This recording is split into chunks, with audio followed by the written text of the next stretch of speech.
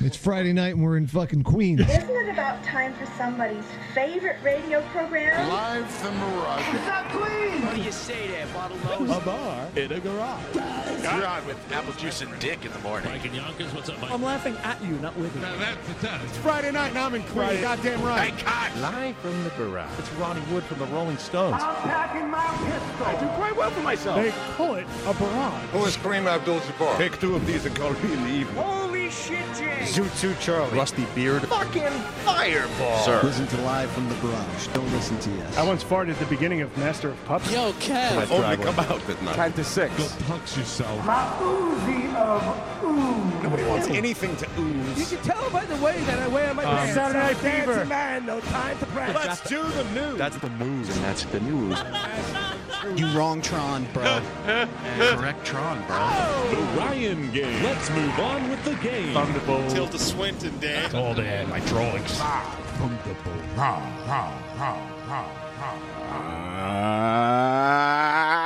yes. I just watched that, Ryan. Welcome back to Live from the Bar. I just watched the 30 for 30 on Mike and the Mad Dog the other day. Oh, you seen it? I haven't seen it You haven't yet. seen it? Yeah, No. it's pretty good. I kind of forgot about it, actually. We're back live from the Barrage here on Radio Nope. Thank you for tuning in very much. Thank you to Brian Musikoff and his tremendous show, No More Music by the Suckers, which has preemptive strike. Preemptive strike!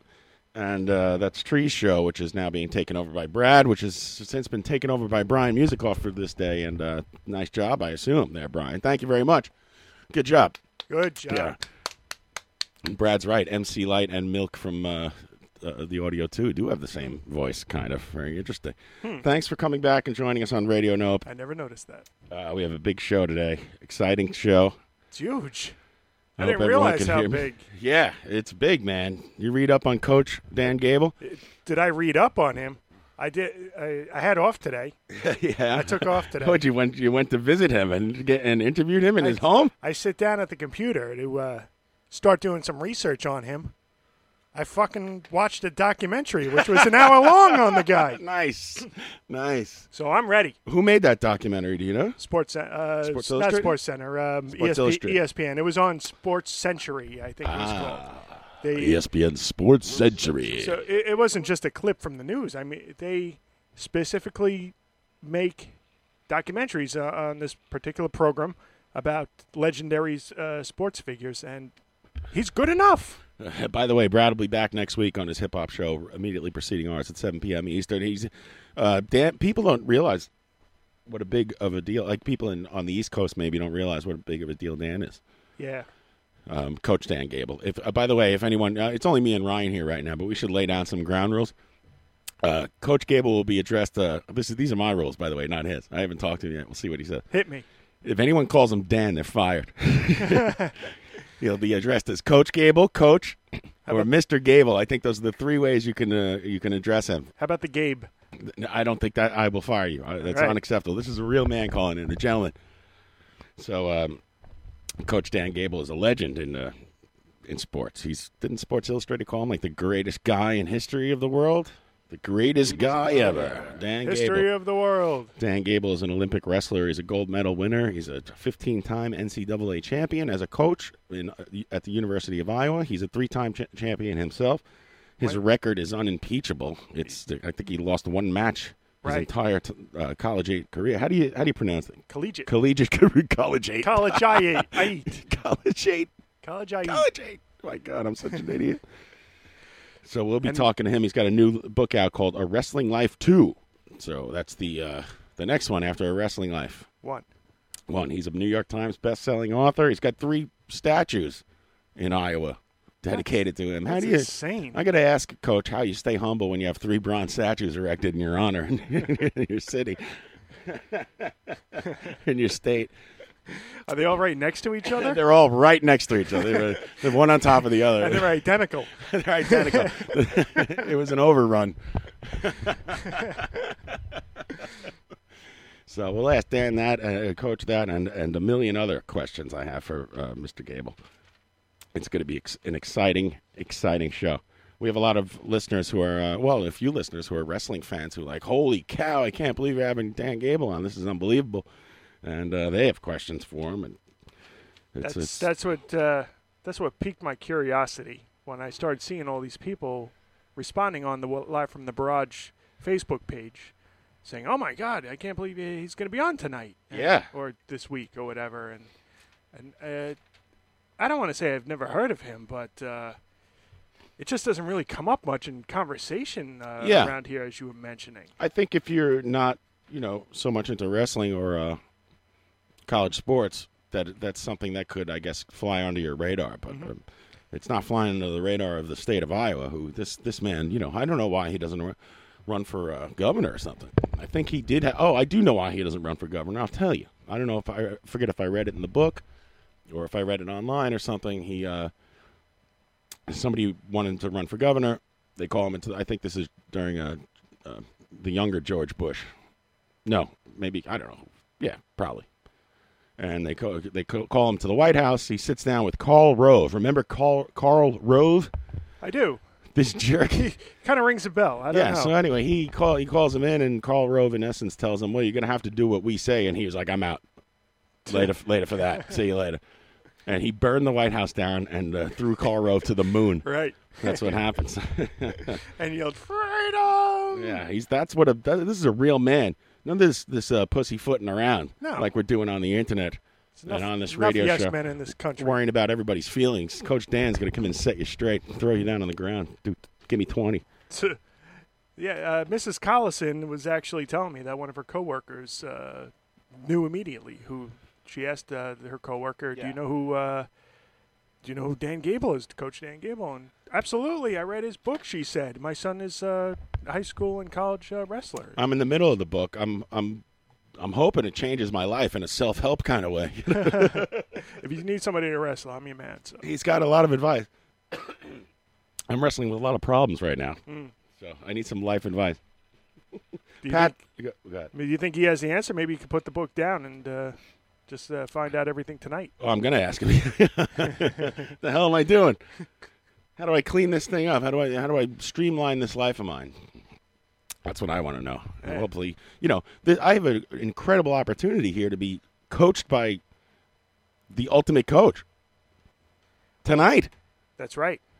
So I got to ask him, if he was my coach, what advice would he give me? That's people pay tens of thousands of dollars to hear people speak. Well, you who know things quite possibly could have taken a big step already. That's right. Now you got to put that smoking, glowing thing down for forever, like I did. These old what do you call? What do the beatniks used to call cigarettes? Like kick sticks. These old kick sticks? Never. Come on, Daddy-o. Like what they used. I like what they called weed. They called it jazz cigarettes. Jazz cigarettes, man. You're on a one-way. If you don't know that, you get a one-way ticket to Squaresville, my friend. Hey, you a cop? So we'll be talking to Dan at 9 p.m. Eastern hour. So if you're in the Midwest, do the math. I'm not here to help you. That's perhaps you should read Coach Dan Gable's book, and you would know how to subtract 1 hour, 2 hours, 3 hours, that sort of thing. Get your life together, for God's sakes. Thank you. Right. Or just move to New York. Oh, it's a lot of fun. I'm excited, man. I'm excited for this interview. Pat's not coming in today. He, what did he say? He's suffering from an ailment. He's sick. He's ill. Yes. So there's no Patrick Walsh. Ryan's here with me now. Mario will be stumbling in. Tommy Rockstar, I assume, the same. And, of course, Traveling Pete will be here. The whole gang, except for Pat. All in the 8 o'clock hour. All in the 8 o'clock hour, baby. Yeah. The 30 for 30 on Mike and the Mad Dog was good. I liked it. It's worth a watch, Ryan. You should definitely check it out. Was it eye-opening in any way? Did you learn anything? Yeah, I learned a couple things. I took 3 things from it. I wrote them down. Susan Waldman, who is the Yankees announcer, she does the color. The color commentary. Yeah. John Sterling does the play-by-play. John Sterling is the guy who goes like this on the radio. It is high. It is far. It's God, a home run, Matsui. And he does every game. He never calls in sick. And Yankees win. Yeah.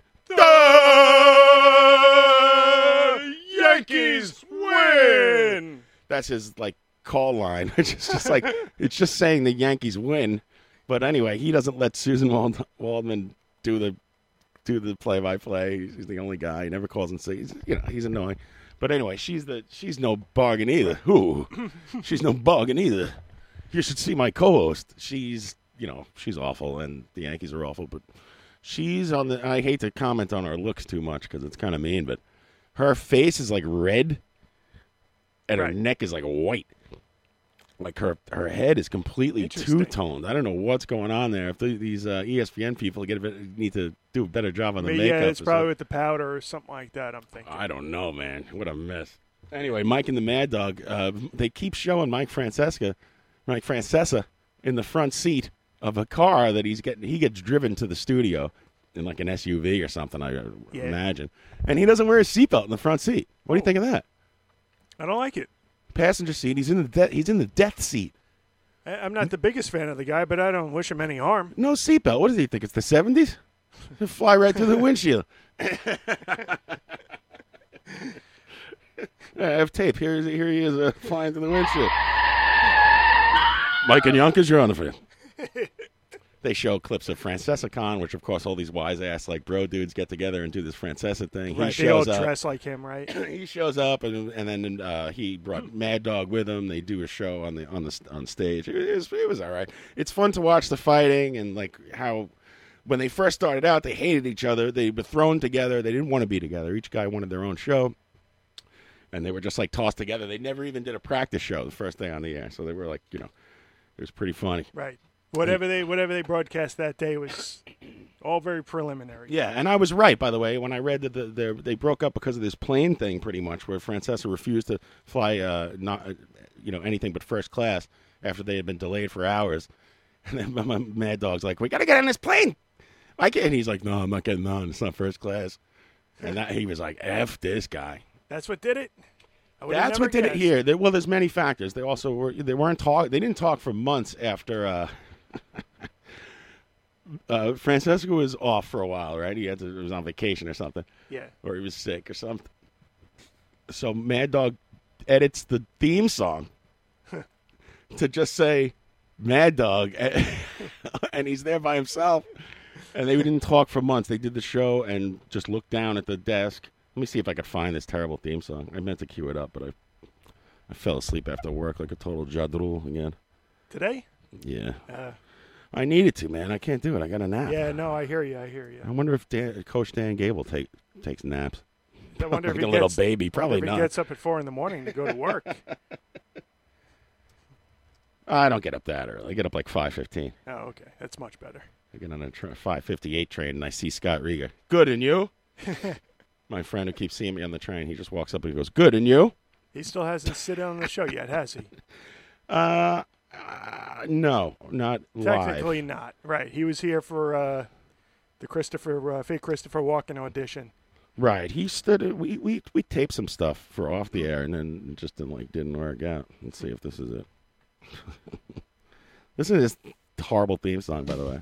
It's the cheesiest thing ever. So he edited it, so it was just like Mad Dog, and Mike Francesa blew his top. As hard as they can, yeah. Look at the picture.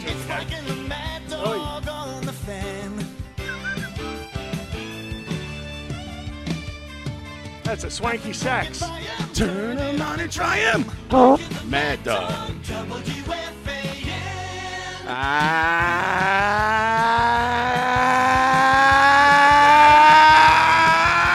Good afternoon, everybody. How are you today? So, there's more. The sax solo. Get a little solo going. This is when no one shows up, and it's just the producer guy behind the glass. Who's that? The Mink Man, Mark Malusis? I don't know. This is a bet.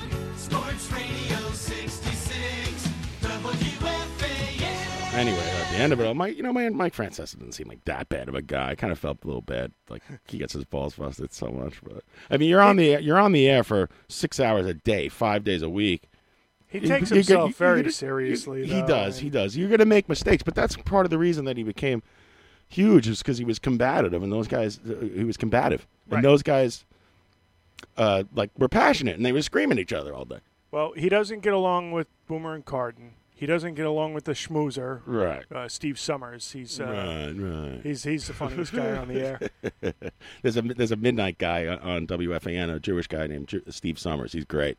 Right. He's old radio style. Right. He's more. He you could tell in the '70s he drank Rheingold beer while he was watching baseball.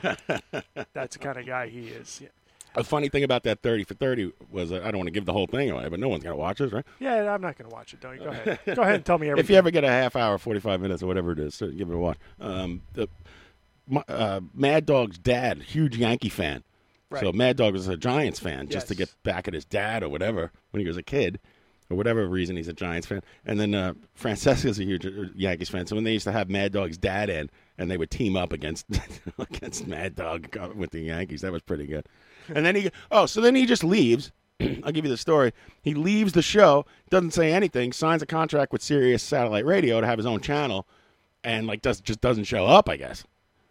And then Francesa's doing the show. He calls in to say goodbye, and they're both crying and stuff. Oh. Yeah, so I think there were a lot of hurt feelings there. Right, who is it? Malusis was the producer behind the glass? I don't know, man. I think forget. Yeah. Yeah, I think that's Was right. it Minko? Or just, the that was old? Mink man is he's the news guy for Mr. Met. yeah, Mr. Met. For, But of course, the Midwest. So we're going to do the for the Midwest audience who has no idea what we're talking about. They got to know by now. Yeah. We cover Francesa every single week. He's the greatest. He's also very, I don't know. He's got they go through the family thing. He grew up in Long Beach. His dad left when he was like a kid, and all that crap. Oh, we got to sit through that? No. Yeah, well, for a couple minutes. Right. They also, there was an interesting thing. They didn't spend too much time on really any one part of it. They didn't spend too much time on this either. Yeah. After 9/11, they did a show, and I guess they were like, somebody called in. They were talking about allegiance to the country, and some guy from Israel calls in. Well, he's not from Israel, but he's American. And he said his allegiance was to Israel over the United States. Francesca flips, and he's like, I don't agree with that, which is fine and all that stuff. But apparently there was a controversy because I don't know if one of them or both of them kind of said that, or implied, allegedly, that Israeli citizens should have to pledge their allegiance to the United States, like right after 9/11, like that should be mandatory. So I don't know if that's gonna fly. There's a lot of opinions that's going not on. not that crazy of a thought in today's day and age with the Mooch and the Trump and everybody else. Oh, God. I actually listened to the Mooch tape. Did you hear that? Oh, yeah. There's tape of the phone call. That guy from the New Yorker tapes his phone calls. Do you have a copy of it by any chance? Well, no. I have a copy of the New Yorker radio show where they play the tape. Yeah, let me see. I saw the Mario Cantone thing. That was amazing. This is Mario Cantone doing an amazing impression of the Mooch. Spot on, dead on. If you're from New York or you know anybody from New York, he just nails it. And so he's out of a job. And Mario writing on when I shared it, he goes, "Good job, Mario," because he's a name-dropping fucker. And he's got to, like, let everyone know he knows Mario Cantone, like, by first name or something. It's so weird, dude. They've been there together already. Yeah. Well, what you're trying to do. What you're trying to do. Oh, that's not. Well, no, I can't find it. Hold on. Here's him saying the infamous. None of this works. Oh, whoops. Well, what you're trying to do. What you're trying to do. I'm not Steve Bannon. No. I'm not trying to suck my own. I'm not trying to build my own brand off strength of the president. Yeah, but I'm here to serve the country. Cock. It's the same thing you would imagine it, but there's it's weird. It's different when it's a phone call and everyone's kind of laughing because the reporter is laughing at everything he says because it's ridiculous and it's kind of like his half ball breaking, half serious kind of thing. Who knows what's going on? It's weird when it's not in print. I'm gonna miss that guy. Play it. All right, they're telling me to play it. Let me try to find it. I don't know what happened to it here. Do do do do do do do do. Well, what you're trying to do. What you're trying to do. I'm not Steve Bannon. No. I'm not trying to suck my own. No, that's not it. It's the same thing. What the fuck? I gotta stop going to sleep before the show. Well, I'm not Steve. I don't know. I thought I had a full version of it somewhere. Now I can't find it. Mooch tape. Maybe that's it. Mooch tape. Who leaked that to you? Yeah, this. Oh man, I can't tell you that. What's that? This I audio, can't tell you that. courtesy of the New Yorker. Okay, so I'm just gonna. What I'm gonna do is I will eliminate everybody in the comms team and we'll start over. So it's no problem. That's all. So I asked these guys not to leak anything. He's getting and texts they can't like help crazy. themselves, so we'll eliminate everybody. So was somebody in the comms team leaked that to you? That's Anthony Scaramucci just days into his appointment as communications director. This is He the New wanted to Yorker know radio, by the who way. had given Liz a certain piece of information, very minor information. So if you want to listen to that, go to the New Yorker. Who was there? But the leaking thing had him really angry. Okay, but you're an American citizen. This is a major catastrophe for the American country. So I'm asking you as an American patriot to give me a sense for who leaked it. The only thing I can tell you is two people in the White House who I know wouldn't lie to me. You know what I mean? Who? Come on, I can't tell you, buddy. You know I can't do that, buddy. So go. You can give me. Is it an assistant to the? Is it an assistant to the? Is it assistant to the president? In the course of the conversation, he savaged his rivals in the White House. He accused Reince Priebus of being a leaker, and Priebus was fired within 2 days. Some of what Scaramucci said to Ryan Lissa was stunning, even by the standards of the Trump administration. And Reince is a paranoid schizophrenic, paranoiac. What he's going to do is, maybe Bill Shine's coming in. Let me leak the thing and see if I can block these people the way I blocked Scaramucci for 6 months. Okay, but he leaked the CFIUS stuff on me. My financial disclosure's been leaked to Politico. Yeah, which is a felony. Ryan wrote a story for NewYorker.com that included some words that we can't say on the air. Like this. I wanted to ask you if you wanted to be profiled. I don't want to be profiled. Well, just I'm what not you're Steve trying Bannon. to do. What you're trying to do. I'm not Steve Bannon. No. I'm not trying to suck my own cock. I'm not trying to build my own brand off strength of the president. Yeah, but don't you I'm think here to that would serve be the a country. good- At first, the reaction from the White House was more or less nothing, or seemed to be. Courtesy of New But Yorker then radio. Scaramucci was fired as communications director after a term that lasted a total of 10 days. Okay, the mooch showed up a week ago. This is going to get cleaned up very shortly, okay? Because I nailed these guys. I got digital fingerprints on everything that they've done through the FBI and the Department of Justice. What's the fucking Department of Justice? Oh, well, the felony, they're going to get prosecuted probably for the felony. They'll probably get prosecuted for that. Okay? Yeah. Wow. Okay, lie detector stars. Yeah, for the... I'm speaking now with Ryan Lizza, and Ryan, I have to I ask. just picture the reporter like putting his glasses on in his nightstand in the middle of the night, like those movies where somebody gets a call and they wake up and they have to put their glasses on. The guy's like, I can't believe what's happening. Why does Trump have? It's like you just dropped this gold brick in my lap. I know. And I think the mooch was on something a little stronger than Red Bull.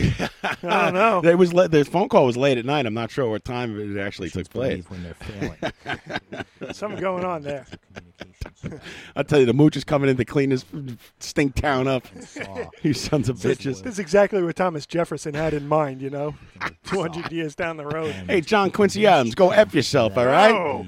Leadership in the White House. Hey, look at this. DeGrom just stole a base, I think. Got to help himself out. I think Jacob DeGrom just stole second base. That's the way to do it. Help yourself out there, the pitcher. He's laughing. He's laughing. Mets up 2-0. Oh, no, he didn't. He tried to stretch. I don't know what happened. No, he's on second. He stole a base. Yeah. Even though he had amazing no experience. Or he hit a double. One or the other. Let's say he stole a base. He's like Trump. He hit a. He's standing on second. He thought he hit a double. Something.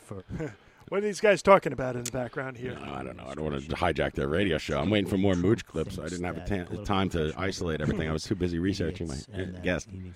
Guest Dan Gable coming up in the 9 o'clock hour. Coach Dan Gable. He was looking for a shortcut. Yeah, so that's. James Burns on the chat box saying the mooch was too beautiful and pure for this world. I thought there was more mooch. There is more mooch. We'll get to it. I'll wait for these guys to finish yapping. Mike and the mooch Mike dog. Chooch Radio 66. The Mooch. We should start our own radio station called The Mooch and just have like the choochiest dudes from the neighborhood on. Mooch 101.9. Yeah. Fudd, you're on the air. What, cuz piss on the Boston Sox fades. Coming to you live from Middle Village. We'll interview like the guy driving the ice truck. Stuff like that. You're listening to the Mikey Big Time Show. You know, for a bunch of people who pride themselves on loyalty and silence, none of them could shut the hell up for 2 seconds. And they all act surprised that the journalists convey this news to the public. I'm talking about the mooch, mobsters, any kind of choochie guy from New York can't seem to keep their mouth shut about anything. There were no ground rules. Always with the gums. And, you know, Look, he calls off up the no record ground and rules. background are bargains between a source and a journalist. There has to be an offer of, okay, hey, I want to talk to you off the record. Right, he's got to say, are we off the record? The Is that journalist okay? has to agree to that. I thought we were That- just that a couple didn't of bros talking. As I told him, Just a couple frankly, of the guys next day shooting the when I breeze. called him to tell him we were publishing this, I told him, you know, Publish you this. speak for the most powerful institution in the world. A conversation like that is presumptively on the record. Right. And what you said was extremely newsworthy. Right. And he didn't push back. He knew he had made a That's all right. mistake. Hey, Or at print least it whatever the seemed F he you had want. made I a don't give a mistake, and crap. yet we hear from the White House, Hey, at least from anonymous fool me sources, once. that at first the president of the United States thought this was Hilarious, fine. yeah. In fact, he was speaking, Scaramucci was, in his master's voice. No? I bet you the mooch Yeah, got those are that the job first within indications, 20 but, minutes of meeting you know, Trump. Sometimes Right. with this White House, That's when the kind of people Trump's guy. like, I like this guy's anonymously attitude. channeling- That's why he keeps hiring all these generals and stuff. He likes a take charge guy, a no nonsense guy who comes in there. But a little too much nonsense. Everyone around you starts telling you, listen, you got to dump this something dude. changed once Reince was gone and once John Kelly, the new chief of staff, was in. And perhaps it was as simple as John Kelly being a military guy and a bit more of a grown-up compared to some of the people in this White House, telling Donald Trump, this is an intolerable situation. I can't Kelly have comes it. in, he's just like, you got to get rid of the mooch, and they get rid of him. By the way, I was 2 days off of saying how long he would last. Thank you. At night You were, and go huh? off on Yeah, on a last rant week on the like show, I this. said it'd last a couple, What 2 does more the call days. tell us It about lasted what's going 3 on or something. inside the White House? He was gone that day. He was already gone when you said that, wasn't he? No. He lasted till like, I don't know, Monday or something like that, or Sunday, maybe Sunday. I forget. I don't know. Every day. You're listening to Live from the Barrage on radio now. Yeah, We're and you dissecting the mooch call, listening to the New Yorker radio, whatever that is. So I went to a Trump created a I worked Sunday, but then I went straight to a party in Floral Park in the evening. Oh yeah, Yeah, friend of the one of our mutual friends. I was trying to get to the part where he says cock block. It shows that Trump still Forget has it. It's all right. He does it. He's like, No, I want to hear it. I want to. Well, Oh, yeah. I stopped it. It's over. So, yeah, that was an interesting time. I mean, I got to see some, some friends and whatnot, but Yeah. a couple of people there. See the mooch at Floral Park? So Might as well have. Floral Park's an interesting Long Island town in that it is half in Long Island and half in Queens. Yeah. As a matter of fact, the town's motto is 2 counties, 1 town. Is it? Yes. Wow. There Well, used to be signs along so wait, if Jericho you're, Turnpike that said that. do you think if you're a Queens resident, you have to pay for that choochie private police force they have? No. You don't. No, you don't. You pay city taxes. And then the Floral Park cops don't come on your side?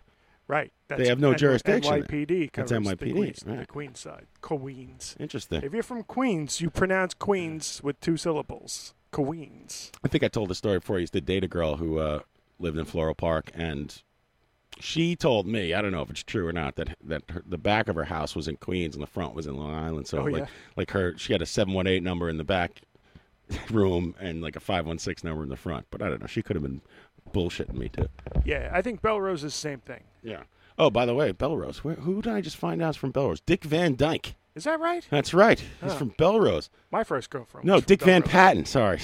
Dick Van Patten. Dick Van Patten. Big difference. Rest in peace. Yeah, go ahead. Sorry. So you're at this party in Floral Park. What happened? So I got to listen to I had 2 conversations that were very different than one another.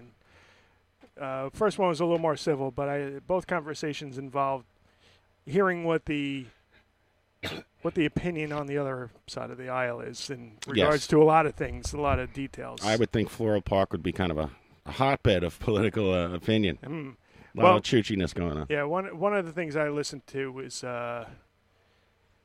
apparently liberals are very violent, and, and every protest that has taken place so far in the Trump administration has resulted in people getting hurt and cars being flipped over and burned, and windows being broken. You sure they weren't talking about the Blue Jays World Series or something like that? Or the Nashville Predators Stanley Cup?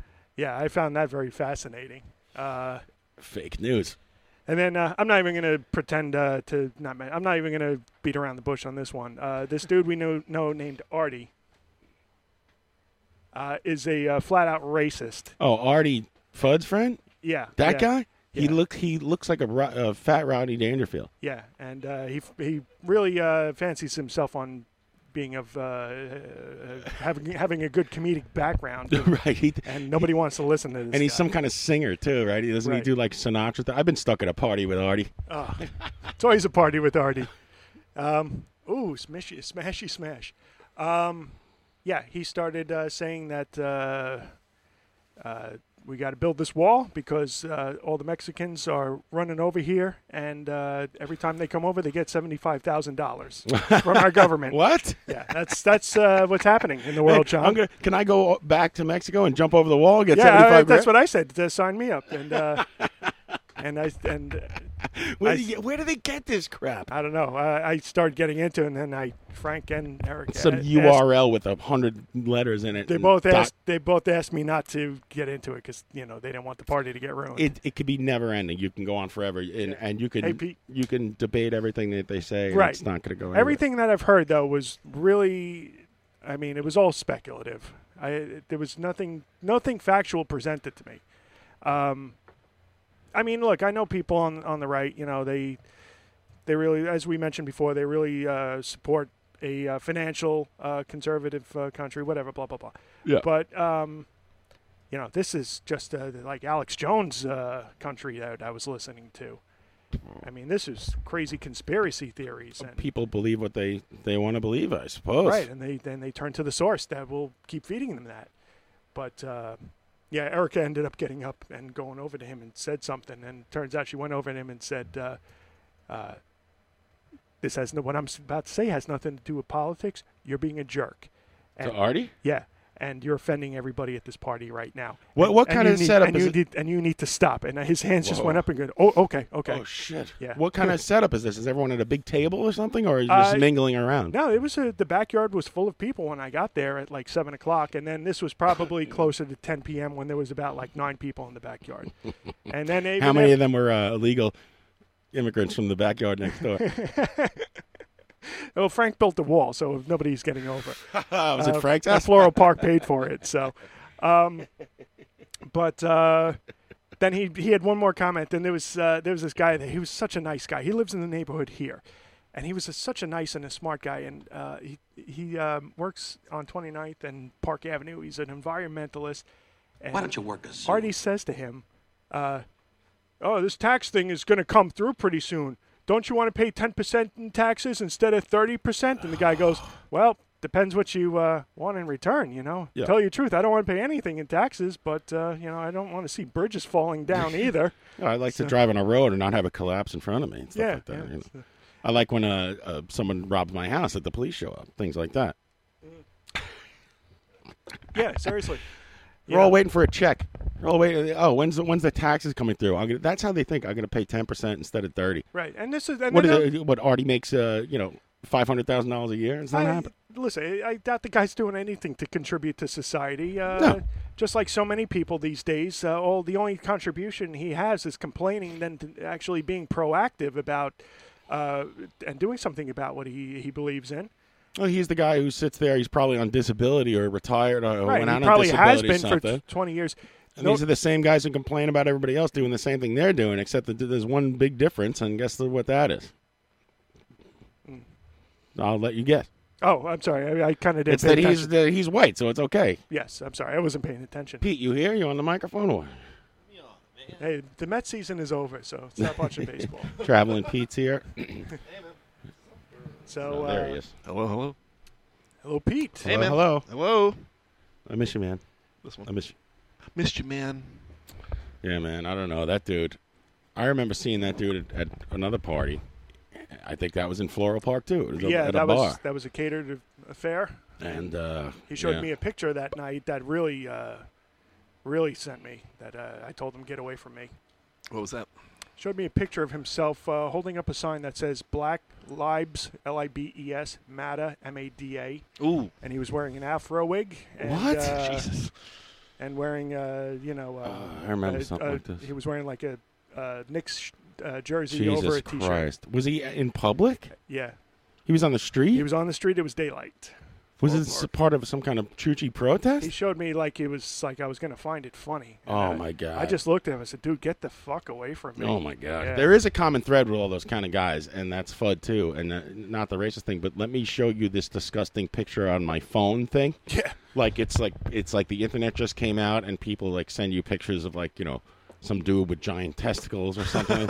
That's what they're into. It's really weird. I hate it. Right. And I think what I'm not trying to say, I'm right because I'm a Democrat and he's wrong because he's a Republican.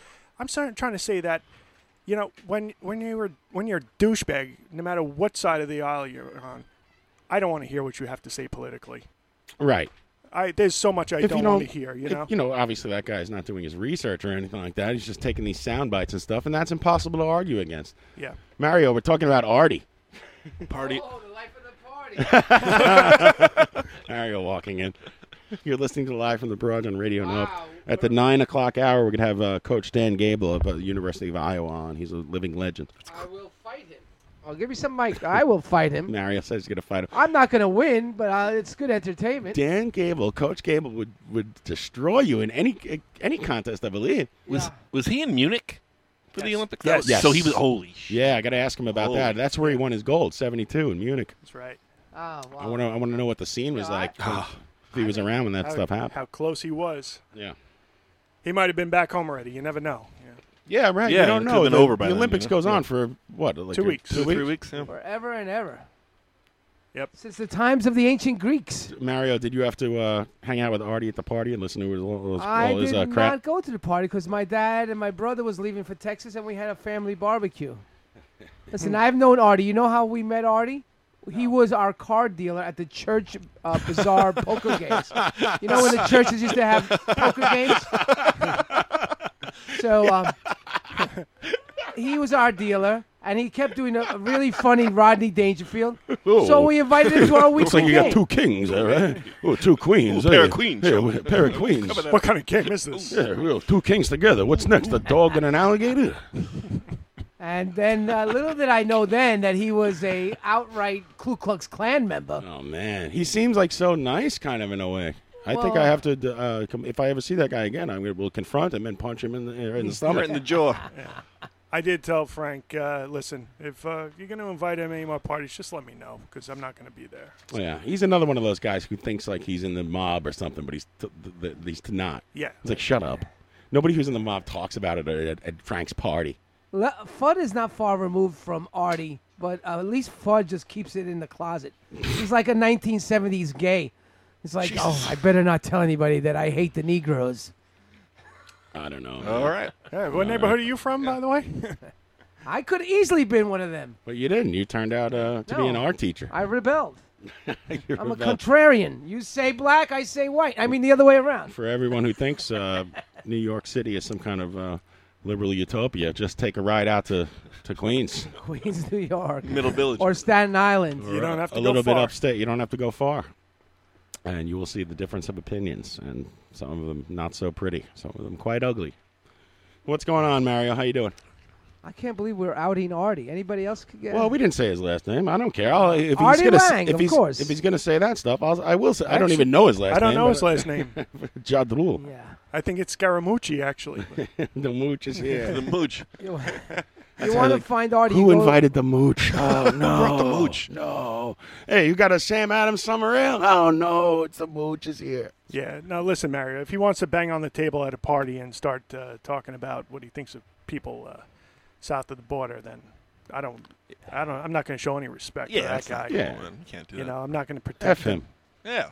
No, you shouldn't. You can't be silent. It's like the days of AIDS. You just don't go around and say, don't say anything. Silence equals death.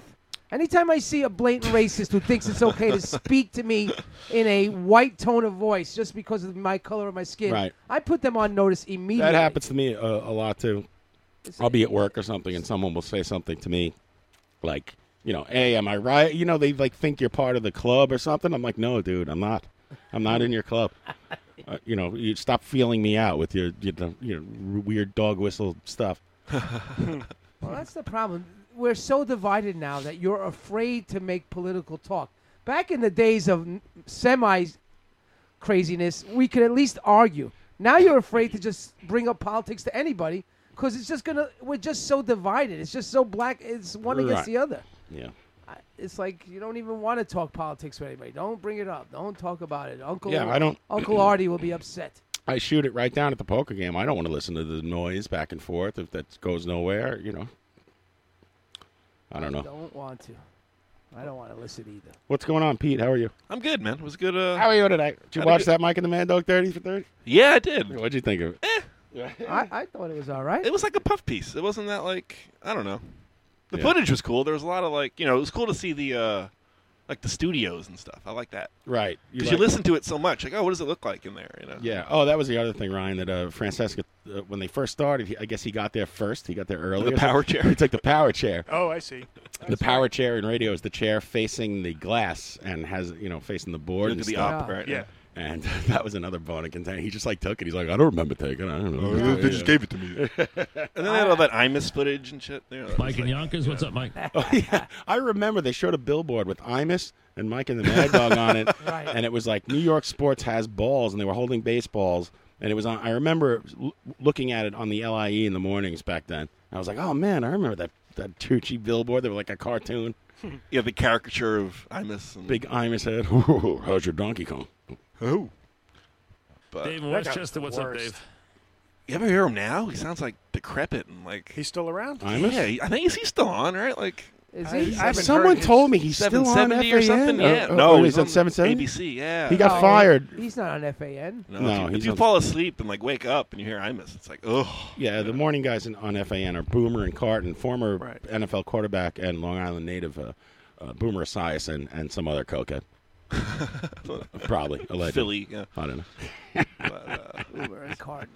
Some jerk. That's not bad because I'll get up to that and it's like 10 minutes and then Oh, the it's other guys. awful. It gets you up and out. It's like, I thought you would shut the listen to radio. Todd Schnitt and Len Berman in the morning. Nah, man, that's just color by numbers. Yikes. Shitty. It's so bad, dude. So bad. Even the commercials are lame. It's like, They have a new commercial where they're like, Todd Schnitt looks like he just woke up, and they're like, "We're not a political show, but we talk politics." We have opinions. Yeah, it's like Right. What? You're Except- playing both sides. Except it's Schnitt is shooting his mouth off, and Len Berman's just like, I don't know if I agree with you on that. Right. They have some crazy guy from Florida. They just brought around the into world. What was that blooper thing he used to do? yeah. It was like Spanning the World. Spanning yeah. the World with Len Berman. Ugh. That was on like Channel 11 or Channel something. 4. Yeah, Channel 4 News. yeah. Oh, yeah. NBC. Live at 5. He was the sports guy on the TV. Years, for like 20 years he was. I liked him as a sports guy. He was good. Yeah. Yeah, Len's good. He makes that show listenable because if it was just the right What's wing wrong with your babble, mic today? Are you? I can't hear anything in the headphones. But Change headphones. That's just me. No. Change headphones. My mic is not working. No, you just sound like muffled or something. Let's try this mic. I hear you fine. Tuning. How about now? Am I muffled? Yeah, you sound a little better. That's good. I'm good now. I got something coming in. In the 9 o'clock hour, we're going to have Coach Dan Gable. Big Dan. Big Dan, he's a sports legend. We're excited to talk to him. His new book is called A Wrestling Life 2. Would you like to refresh us on the ground rules? Oh, yeah, listen, man. Anybody who calls that guy Dan is out. It's Coach. That's Coach Gable, Mr. Gable. all Clark fine of Gable? them. No. You're out. It's crazy he's calling in. Like, if you think about it. It is crazy. What I the have- hell? Like, I how is have that like thought a about thing, you know? Like, Well, I hope he's not listening to the first hour because it's still up in the air. in the hot tub? Yeah. He does, like me, he does appreciate heat therapy. Okay. I signed up for a package on the boat, the thermal spa. It cost me $140. Oh, John. you did that? On the Carnival? He's going on a cruise. Yeah, and I signed up for the thermal spa. They have the salt bath. They have the hydrotherapy pool. They have the sauna and the steam room. Right. They have the heated rock chairs. Oh my God! What is it? It's the Legionnaires package. $140 for 15 minutes? No, you could use it the whole week. The whole week. Anytime you want to go. Like I figure, like the wife is getting ready, and I'm like, I'll be schwitzing. Right. And you got practicing my closet homosexual tendencies. And you got her this package also? No, she doesn't get the package. She doesn't want it. She doesn't want it. No, she wants me to pay $190 so we could go to Disney for 3 hours. Thank God we have free tickets, or I would have nixed the whole thing. I like how she does everything, and you just go like take a schwitz. I was watching you in Pennsylvania. Did you dishes like washing a dish is not like in your repertoire at all, right? I'm the cook. I'm the cook. I'm the man who puts the food on the table. So let's say your wife went away for a couple days of the weekend or something, and there was a sink full of dishes. Would you wash them, or would you leave them for her when she came home? I've been training the children on how to do it. So, yeah, okay, I got my answer, I think. There you go. So You take away from that whatever you want, John. He goes, here's my ammo. I'm gonna pretend to wash my hands, and I'm gonna make dinner. Why would I wash the dishes when I can enjoy the flavor of my last meal? That's why I had the kids. That's where he had the kids. That's right. Something's wrong with you, man. I made. You helped me cook at the lake. You were very helpful. I did. Well, you tended the fire. I almost took over for you, and you were like my sous chef. I gotta say this. He's like, well, this is Mario's. Like, tells me to start the here, Captain. He's like, start the charcoal barbecue in the back. And I think I said this last week. Tree Voigt would be very proud of me. And I was barbecuing in the charcoal. And then, when you start the charcoal, then he just starts handing you meat. And next thing you know, you're cooking the whole dinner. Well, I was making the risotto or whatever I was doing. I was chopping I'm dicing and slicing over there. I didn't mind grilling. That charcoal, I got to get used to that, though, because it's you got to find the hot spots. Those briquettes. I had like a couple sausage where like one was like raw, one was burned. You had half and half. Half and half. Yep. You gotta watch that. You gotta spread that around a little. You want to read Mario's emails? I have them right here. What's new in my emails? Oh, a lot. You want to know what's going on in your emails? Here? All right. So anyway, for the audience, Mario checked his email on my computer one day, and now it's the default email from my computer. So every time I open up Gmail, I see all Mario's emails. It looks like you made a very large cash transfer.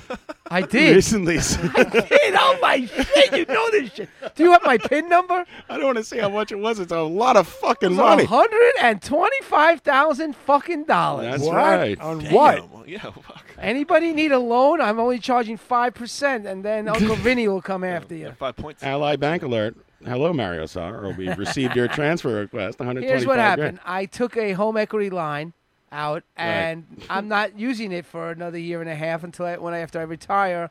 I'm going to do some shit around the house.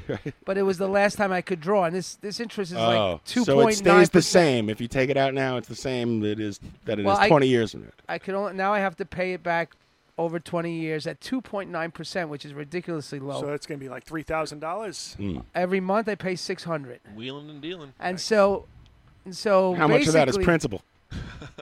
Who knows? At the end, it's all paid off. Right. But I might pay it sooner. Here comes Justin Turner, the Dodgers leading 2-0 on the Mets. Justin Turner, former Met, who is now leading the National League in batting. Thank you. Wait, back to Mario really quick. Thanks, Red. So I think I understand what your plan here is, Mario, is that you took out this loan, you're going to enjoy the money, and then you're going to die and leave it for your kids to deal with. No, we're going to do one of those renovations or something at the house, whatever my wife says we have to do. But I'm not going to do it until I'm retired, which is another year from now. Yeah. So I found this 1 Ally year left, Bank. Huh? You're almost there. 1.5% interest, which, the regular bank is giving you 0.01. It's weird. This email is from fakebank.com. Bank of Nigeria. And That's so Ally Bank with a Y. So I get $2-3 grand out of it, and I pay taxes on it. But it's better than getting nothing. And I'm paying interest on the money anyway. Can I ask you this? Did your bank give you a hard time about transferring the funds? Oh, I made sure I told them that you guys are giving me 0.01. I'd like to take 120. I just took enough out so I could still keep my priority status, so I don't have to pay all the fees. So I said I took everything else out today. You're a Chase private client over here. Yeah, I mean, I do quite well for myself on a modest teacher's salary. What can I say? I've been called a cheap bastard my whole life, and there's a reason. Right. Now I have time to enjoy it as I go down the hill. You want to hear more of your emails? Here's hot events coming up at Bourbon Street, Bell Boulevard. The Swing app kickoff party is coming up this Wednesday, Mario, August 9th at 7 p.m. Have you ever tried a frozen bushwhacker before? Oh, That's man. our drink of the evening, plus giveaways and an intro to this cool new app. I like this. It's like a practice for me doing live reads. Have you signed up for the Swing app yet? What are you waiting for? Drinks, loyalty points, and daily specials are just at your fingertips with this cool new app. We're the first bar in Queens to have this app. Download today and start swinging. iPhone only, Android coming soon. Swingapplications.com. Can I take a guess at what else might be in there? Well, there's 14,173 emails. So. Do a search for Pizzeria Uno coupons. Oh, can I search emails? Yeah. Pizza. Let's search for The pizza. last one is spend 20, get $10 back. So I go there and spend $21 and my bill. There it is. $5 summer pizza party. Mondays for 4 p.m. till close at Pizzeria Uno. $5 for any individual Chicago pizza, deep dish, that is a good deal. or thin crust for a limited time only starting June 19th. Dine in only, not valid with coupons or discounts. Do you need a coupon for that, or do you just show up? No, not valid with Mario. coupons No or coupons? discounts. I said. Mario, what are you doing Monday? I got yelled at by the manager for combining coupons with discounts. You're the reason. I was doing it for years, and then next thing they just came to my table with the stern warning. And it's over now. Dunkin' Donuts. We're happy you registered your Dunkin' Donuts card. Dear Mario, thank you for registering for I got a free beverage of my choice. Your Dunkin' Donuts card ending in 6307. Remember, whether in your wallet or in your app, your Dunkin' Donuts card is reloadable. Enjoy the benefit of auto reload, which allows you to automatically load dollars onto your Dunkin' Donuts card from your credit or debit card. It's the easiest way to make sure there's always value on your Dunkin' Donuts card. You set how much and how often. We'll take care of the rest. Dunkin' Donuts. Keep America Dunkin' or something, whatever. I gotta go back to this Pizzeria Uno thing. Were you actually like getting pizza and they had to give you money in addition to that with all the finagling you did? Here's your pizza and $14. You owe me Mr. $6. Yeah. Close. I still have one thing that they haven't figured out. On the half price apps, you get 4 things for $9, and you could order double quesadillas, which is a full order quesadilla. A full order quesadilla is $9 by itself. But when you order the app thing and you get the double quesadilla, you get for $9 you get the 2 quesadillas, and then you could get your meatballs or your wings or bites or whatever else you want. You get 2 other items. I had a kimchi quesadilla last night at a place called Mad for Chicken. I love that place. And that place was great. And I paid in cash. The bill comes back, and the bill is a different amount. It's lower. They gave me a 5% off for paying cash. Are you allowed to do that? So you allowed to do that? It's not a cash. What do they call it? It's against the law to charge more for a credit card. I got to take a break. I got to take a break here, man. Before Dan comes in. Music is coming. 5 minutes. Here's Mario's email from Groupon. Groupon, save up $100 a week for whatever you do every day. Recommended deals just for you. Club A Steakhouse. You can get a steak dinner for, instead of $200, $109, Mario. I went there. It was good. Did you? Yeah, that was good. It's right by the 59th Street Bridge. How about Liberty Aqua Tours? It's a 90-minute cruise around the Statue of Liberty. Oh, with the Beast? With the kids. No, it's not. It's the Beast. I'm looking at the picture of the boat. The boat has kids ride free painted on the side of it. Nice. That's like a knockoff. That's the name of the boat. Yeah. Staten Island Fun Park. Ugh. I want to do the Beast. That's like the power speedboat. You for $25 you get to zip up and down the river and stop at the Statue of Liberty. They used to have that when I worked at the seaport. What about the duck boat? Do they still have that? No. You see that driving around? Yeah. It drives around the city and then it drives right into the water. I love Mario's emails. They're live reads for me. They're our new sponsor, the Staten Island Fun Park. Fun Park attractions. Staten Island Park offers not only many attractions for kids, including mini golf or go-karting, but also brings snacks between the challenges. They're not paying us, John. Yeah, tell them Mario sent Wait you. till I get arranged some payment on this. Well, there's some kind of Groupon for painting. You can go painting workshop. That's Mario's thing. Wine and paint. Yeah, you should go there and just kick everyone's ass at painting. I did that once for all your wives. Remember? Starry Moon. You took all your clothes off and they painted you. It's the Scream. It's a Picasso. The Scream is what you do into the microphone every day. There's a really good thing going on at Coney Island, the Art Walls, and for $25 with the discount on Groupon, you're going to get a 3 hours open bar, but it's not just beer. It's vodka, it's rum, it's all these different drinks. And if I was free, I'd be down there. Plus, you'd have to drive home, so you'd have to take the rare train there. But the train goes there. Number 30 all the way in. Number 30 in the chat box saying, hustle talk with Mario. Carlin Reed, offer not valid after curfew in sectors R or N. Listen, we got to take a break. I've gone on way too long here. By the way, before we go, Ahmed Rosario of the New York Mets, rookie, just extended his hitting streak to in his major league debut. There you go. There you go. Well, it's his home major league debut. He's played a couple games already. Yeah. Out west. Yeah. He's got a hitting streak. All we need now is a winning streak. No, in the course of the out west games now. Right. He's had a hit in every game. All He's right. been up. We got to take a break before we talk to Coach Dan Gable, State of Iowa and American legend, Gold wrestling medal winner. champion, gold medalist, Hero and great guy, philosopher in many ways. And we'll be speaking to him right after this. Pete, take care of the music. Let's today. hit it, baby.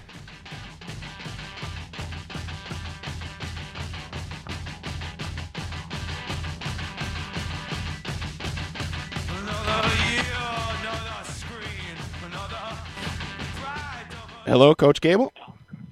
Yeah, how you doing? I'm doing well. How are you? Doing great. I really appreciate you calling in, sir. How's everything going for you?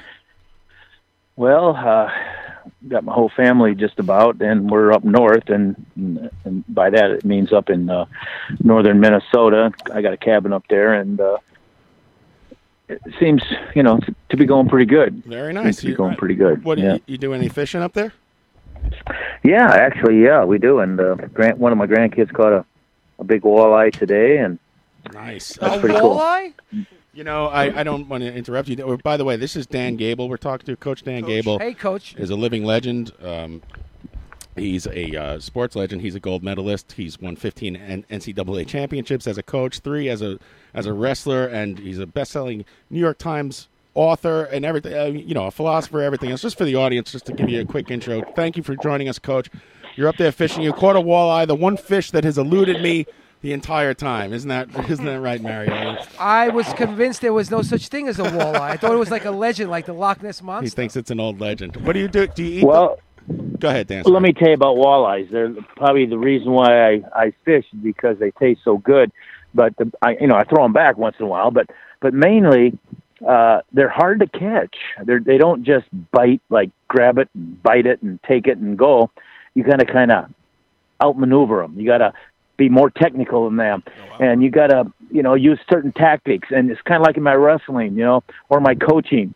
There's certain ways of winning, and if you don't know how to do it, you get beat. Oh, man. And that's just the bottom line. So I think that's one of the strategic path that you have to go about it to catch these things are pretty amazing, and that's why I enjoy it, and I love to eat them. The walleye, is that kind of like catfish where you have to wait, let him take it a little, let him take it before you set the hook? Well, what they do is they mouth it instead of swallow it. They just mouth it, and then they kind of hold it, and then if they feel any weight, then they let it go. Yeah. So, you got to actually have a bail that you open and just let them go with it for a few minutes, or I should say a few seconds. Then you flip your bail, and then you kind of reel a little bit, and if you feel it on there, now you can pull. It sounds really quite difficult. What's the average size of a walleye? Because I've never caught one, even though I tried. Well, the lake I'm on actually is Leech Lake in northern Minnesota, and they don't let you keep any walleyes between 20 and 26 inches, just because they're looking out for the ability to catch walleyes forever, and so it's kind of interesting. For a while, a lot of people, just fished and caught as many as you had. They had no regulations, no rules. It's just kind of like wrestling, it's just like everything else. I mean, when things come out, usually people don't think about certain things, and then all of a sudden they're, what happened?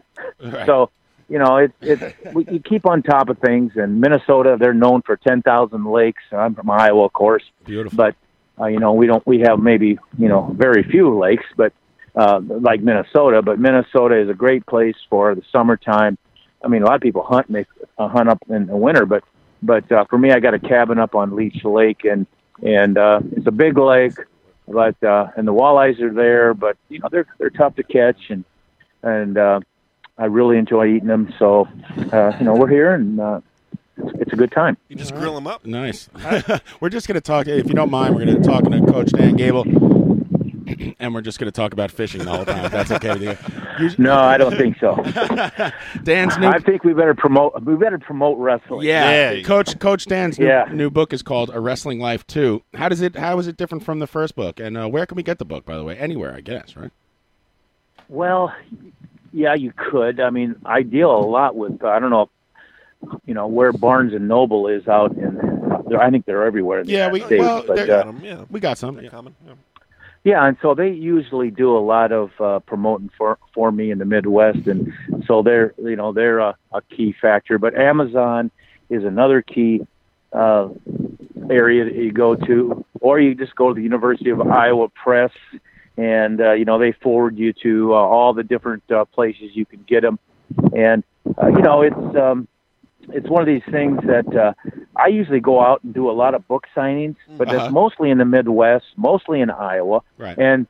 But wrestling's everywhere, and especially in America. So in the United States, everybody has high school wrestling except, I believe, one state, and that's Mississippi, state of Mississippi. And they have a lot of clubs, but they just don't have a sanctioned high school program. But we, anybody can, the numbers, there's probably 1 million youth wrestlers, and then all of a sudden we lose them because we're not quite as well. We should be coordinated a little bit better in making sure that they have a better time.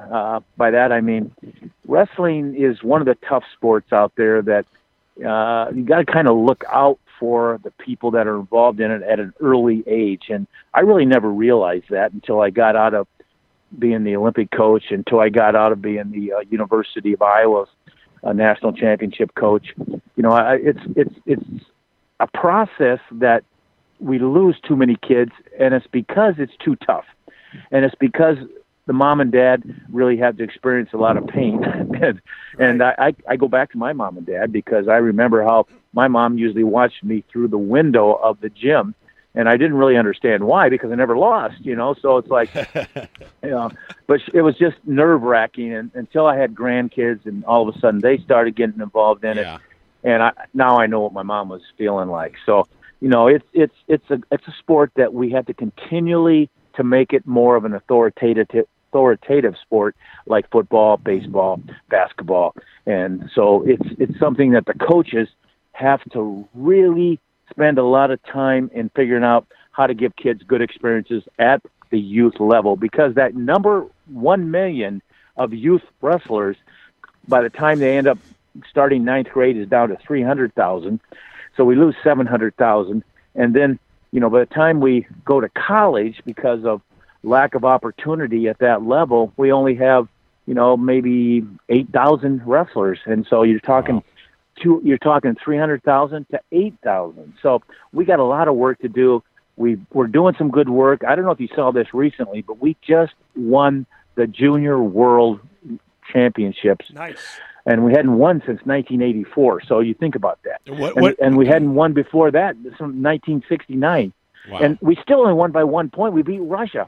Russia is unbelievable in wrestling. Oh, yeah. And Iran is too. So anyway, I'll let you guys talk a little more. Yeah, I saw that the Iron Sheik was thanking you at his Hall of Fame or something. Wait, he's not Iranian for real. Right? Yes, he is. He's Iranian for real. He was an Iranian wrestler, and he figured that he could make some money in American professional wrestling, and he got in here. And actually, in 1972, when I was training for the Olympics at the University of Minnesota, so we had our training camp.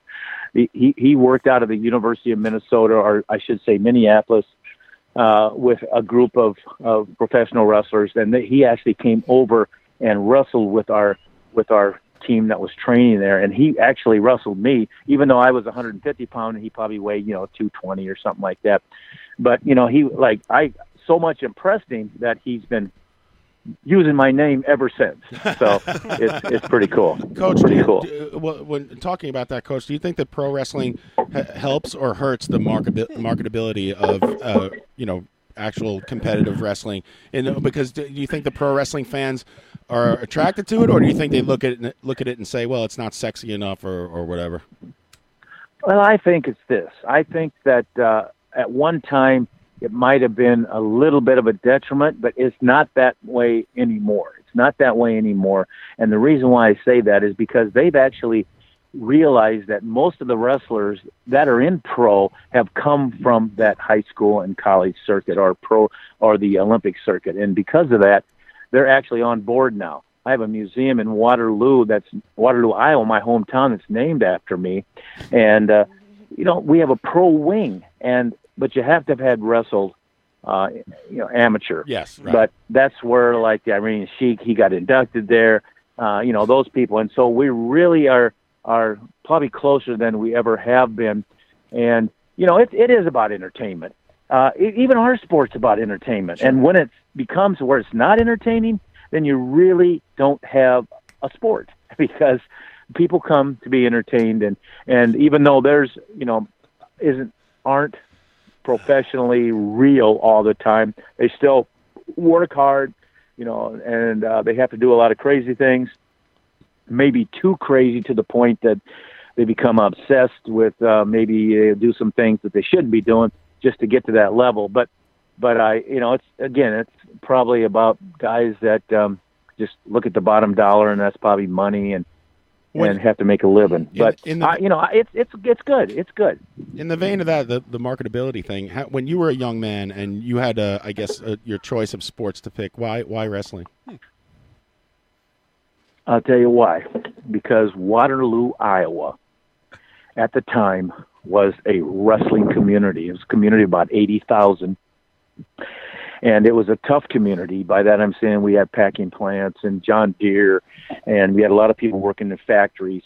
But we had 3 high schools in the local area, West Waterloo, East Waterloo, and then Cedar Falls, which was just connected to Waterloo. And all 3 of those high schools had tremendous coaches that had done well in wrestling, but really had done well with the kids, and they were bringing the kids along in a sport that you couldn't believe this. Almost every parent wanted their kid to go out for wrestling. I mean, we had 150 kids on my wrestling team because they didn't even care that if they were going to make the team. They didn't care if they were going to win or lose. They just wanted to be a part because this coach was so influential in their lives. I mean, he wasn't just making champions; he was making people to go on to be champions. So his name was Bob Siddons, and the other coach was Keith Young, and another coach was Dave Matvig, and all these people that the parents really got hooked on them, and it made a huge difference for their kids. So I think that's what it's all about. At what age did you realize that you were head and shoulders above the competition? Were you always good right out of the gate? Or, I mean, I don't mean to. I know it's a tough question. I know you're a humble guy. Yeah. But is it? Do you realize it when you're 15 that, oh man, this is easy for me. I'm talented at this. Not easy, but this is a lot easier for me than it is for a lot of my teammates. And is it hard to keep a teamwork attitude when individually you're so good at the sport? Hey, you're right on. You hit it right on. And by that, I mean, I was a multi-sport guy. I was at the YMCA. I grew up at the YMCA between the ages of 4 to 12. And by that, I mean, I was there every day. And the only sport I really competed in at the YMCA was swimming. And of course, and I actually won the state YMCA championship. And I won it in the backstroke. And the backstroke is really, in wrestling, you don't want to be on your back. So it's something that I came off my back in the water, and then all of a sudden wrestling and swimming were offered at the same time in 7th grade. And by that time, I had already been a great swimmer or a good swimmer, but the community was wrestling. And my dad was a wrestler, and his friends were wrestlers, and the bottom line was I had to wrestle. And I actually liked the sport the best, but I competed in all sports up until 10th grade. That, I mean, I was a football player, I was a wrestler, I was a baseball player, and then only because of my size, which I was small, and I kept growing, but at the beginning in 10th grade, I wrestled, the weight class was 95. And so I was bigger than that, but I knew how to, maneuver my weight, be disciplined, get it down. And so, I wrestled there, and the bottom line is that I would have probably stayed out for football if I would have, been bigger, or if I'd have been a better baseball player. I really I'm not for this one sport thing that is happening across America. I mean, it could be just one sport, and maybe you're a great singer, but you got to have things in your life up to a certain point. Even though I focused in on a 10th grade, it was only because I was small, and that was really the only sport that I could really participate in and do really well at that time. But I do recommend that, as you get older, you focus down into what you want professionally and what you want, from a personal sport point of view. So that's kind of how I recommend that. Well, my son is 16 and he runs track, and they practice every day for hours. And is it a time issue? If he had another sport, I'm not sure how he could manage the time and go to all these different practices. You know what I mean? Or back when you were doing 3 different sports, did they revolve the schedule around you or something? Like have baseball practice at 9:00 at night? No, when it was baseball season, it was baseball season. Yeah. When it was football season, it was football season. When it was wrestling season, it was wrestling season. And I say whatever sport that you can see where you're going to have and end up in, find a way to, in another part of the year, to actually incorporate that into some training. So for wrestling, for an example, we have another style. It's called freestyle. It's the Olympic style. It's not a whole lot of difference, but what we do is after you're done in February, you go from November to February. All of a sudden, there might be a point in time in the late spring or early summer where you can do freestyle wrestling or Greco-Roman wrestling, because there are some big tournaments in Fargo, North Dakota, that for high school kids go, and they go on the end of July. So that's a tremendous opportunity. So if you're really going to be a wrestler and you want to do other sports, do them, but maybe do wrestling in season and then have another month where you do wrestling. Or if you do football the same way, until you get to a point where you say, hey, I'm all football, I'm all wrestling. So that's kind of where I'm at on that. Playing all those different sports, which sport do you think helps with wrestling the most? I know you like to run a lot, but you were never on the track team, right? No. I think probably football, and a lot of it because they focus on contact, they focus on weight training, they focus on strength, and so it's one of these things that it's kind of similar. It's, the contact, and there's not a whole lot of contact in. Well, I shouldn't say that, because when I watch LeBron James, a little bit, I think he's a wrestler, but that's the pros, and he might get called for a foul and maybe in the collegiate. Listen, I'm 42 years old, and I played basketball against Mario's son, who's here, my friend Mario. And Mario, how old's your son? He just turned 13. He just turned 13. The kid is a giant, and I've never been more manhandled in my life. And I'm I'm 6 foot 207 pounds. This guy was elbowing me like crazy. I said, it's a friendly game. That's a contact sport. I was getting boxed out like nuts. I was getting actually mad. I punched your son in the shoulder, by the way. Manhandled. Well, that's why the sport of wrestling is good, because it kind of prepares you for that protection of any sport. You just kind of know how to handle positions. And that's why I think a lot of offensive linemen, for an example, in football have been former wrestlers, because they got to maneuver people and they got to have inside position and that type of thing. So it's because at the University of Iowa, the Hawkeyes, our coach is Kirk Ferentz, and all his kids wrestled actually coming up, and he has a lot of wrestlers on the team that have no positioning. But again, it's not exact, but it's a good start. Do you find the training in wrestling was a lot more difficult than training for any other sport, even the highest intense sports that you participated in? Well, I think it can be, but I think a lot of it has to do with the coach. Because any coach in any sport, if you want to be successful and do well, you got to work your pupils. You got to work your students. I mean, no matter what sport it is. I mean, I don't. Maybe you have. There's some sports, bowling or something like that. But you tell me that if you just throw the ball 5, 6, 10 times or whatever you do, or 30 times to play one game. I mean, how good a bowler are you going to be? I mean, you're going to have to.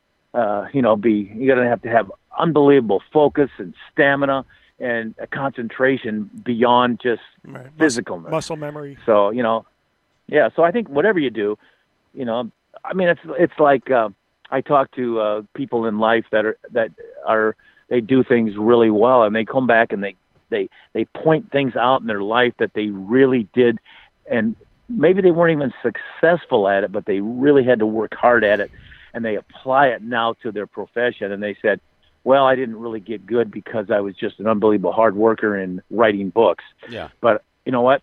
I went through 4 years of wrestling practices, and I can write books after doing that.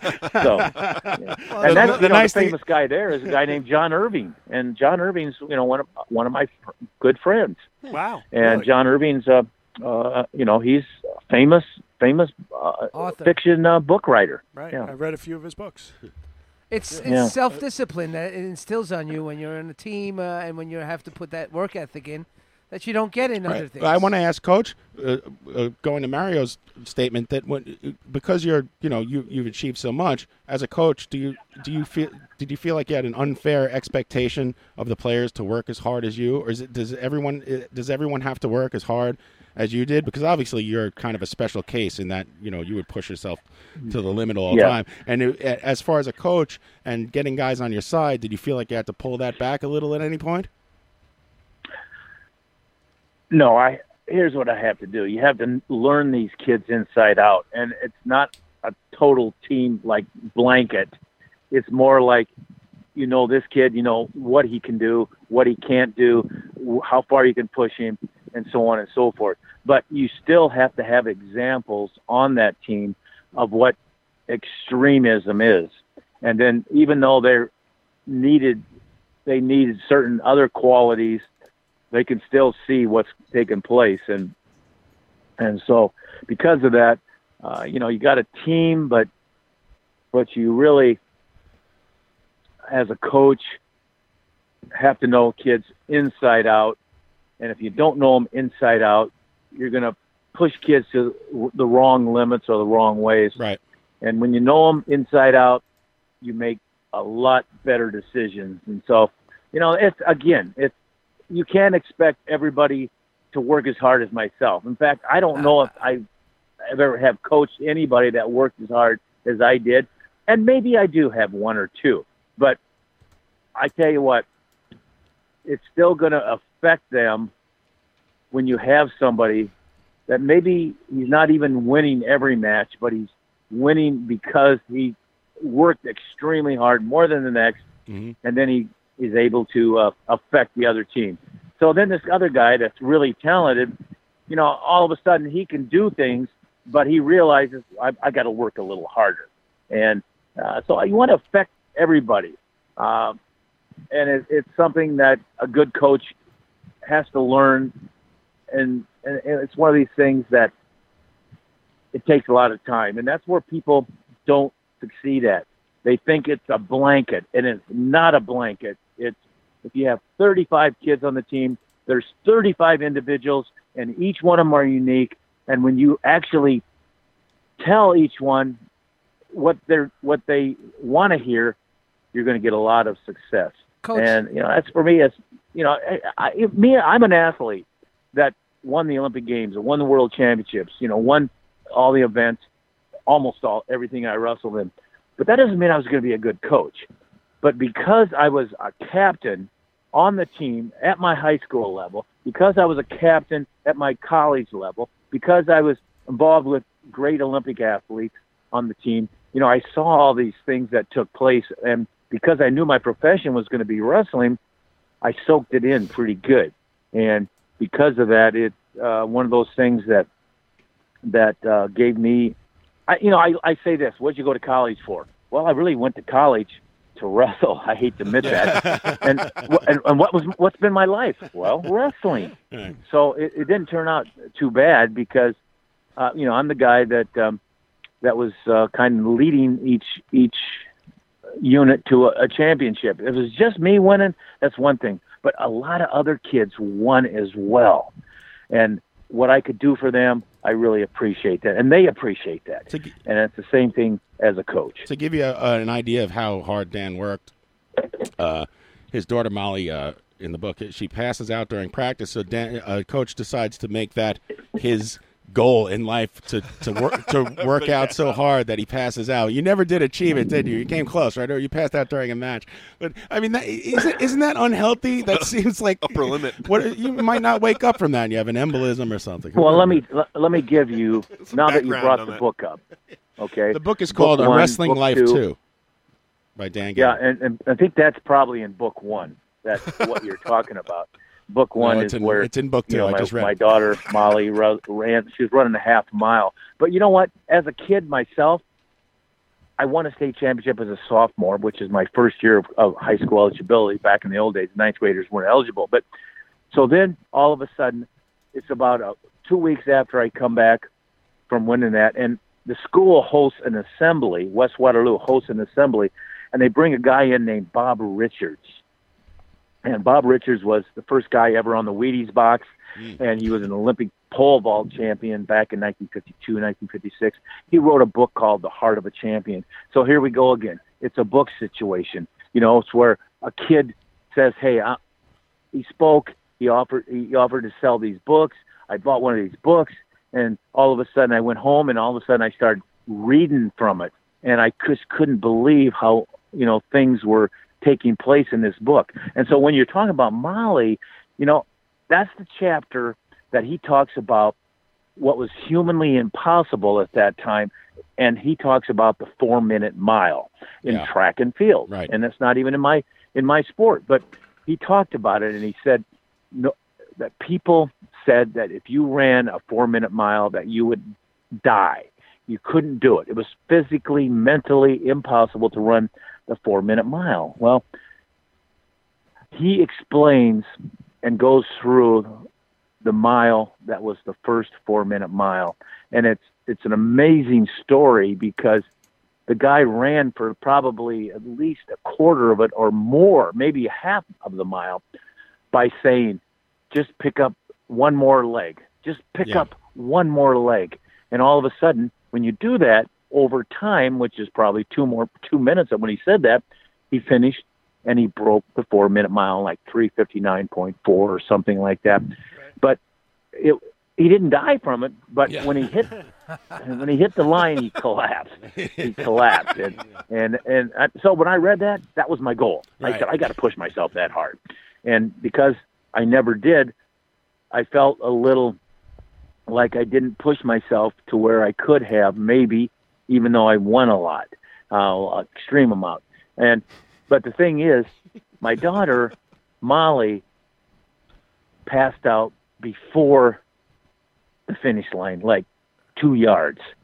And it was a big thing for me because, you know, once I thought about it, I said, wow, she did something I never did. I mean, she didn't end up being an Olympic champion. She didn't even win that half mile because she didn't cross the finish line. Right. But I say, wow, she did something better than me because I could never I could never wrestle to passing out, and she did that. So, you know, that's great. You know, so, you know, as long as you don't kill yourself, but it's one of these things that it's like something with your body that keeps you from going to an extreme situation, and you know, it was pretty cool. So Molly's in my book, Coach. And so is my other daughters, and I got a lot of grandsons now. I had 4 daughters, and I have a lot of stories about wrestlers. I have a lot of stories about myself. The first book was more about me growing up. The second book, people wanted more information. They said, it was a really good book. It was a New York Times bestseller, and they said, we want to know more in depth. Like, okay, so you had a key to the school. The high school coach, you can't do that anymore, but the high school coach gave me the key to the school back in 1964, and I opened up the school because I was the guy that was going to be there at 6 o'clock in the morning, and the coach lived, 4 or 5 miles, so he said, I'll see you at 7, but you can help me out as a coach, even though you're a wrestler. So it's one of these things that, you learn because you're really dedicated, and you have good the books. We're talking to Coach Dan Gable. His new book is called A Wrestling Life 2, More Inspiring Stories of Dan Gable. That's with Kyle Klingman, and that's available at the University of Iowa Press from Iowa City. Mario, do you have a question for the coach? Coach, this is Mario. This is Mario. He's also a coach of his son's team. So I am. My son does play 3 sports. It's a meeting of the minds. And they do juggle the schedule a little bit for him because it's like, well, he's the best guy on the team. We need him here. Yeah. But as far as passing out, I must excel in one thing, and that's drinking because I pass out a lot before I reach the finish line. But seriously, I have to ask you, there was one student that I read about today that you that every time he lost, he put a tattoo on. And I believe like your record was 181 and 97 and 5 on the freestyle. But do you recall who that student is, and can you tell us about him? He would get a tattoo on each loss. I believe he had 3 losses.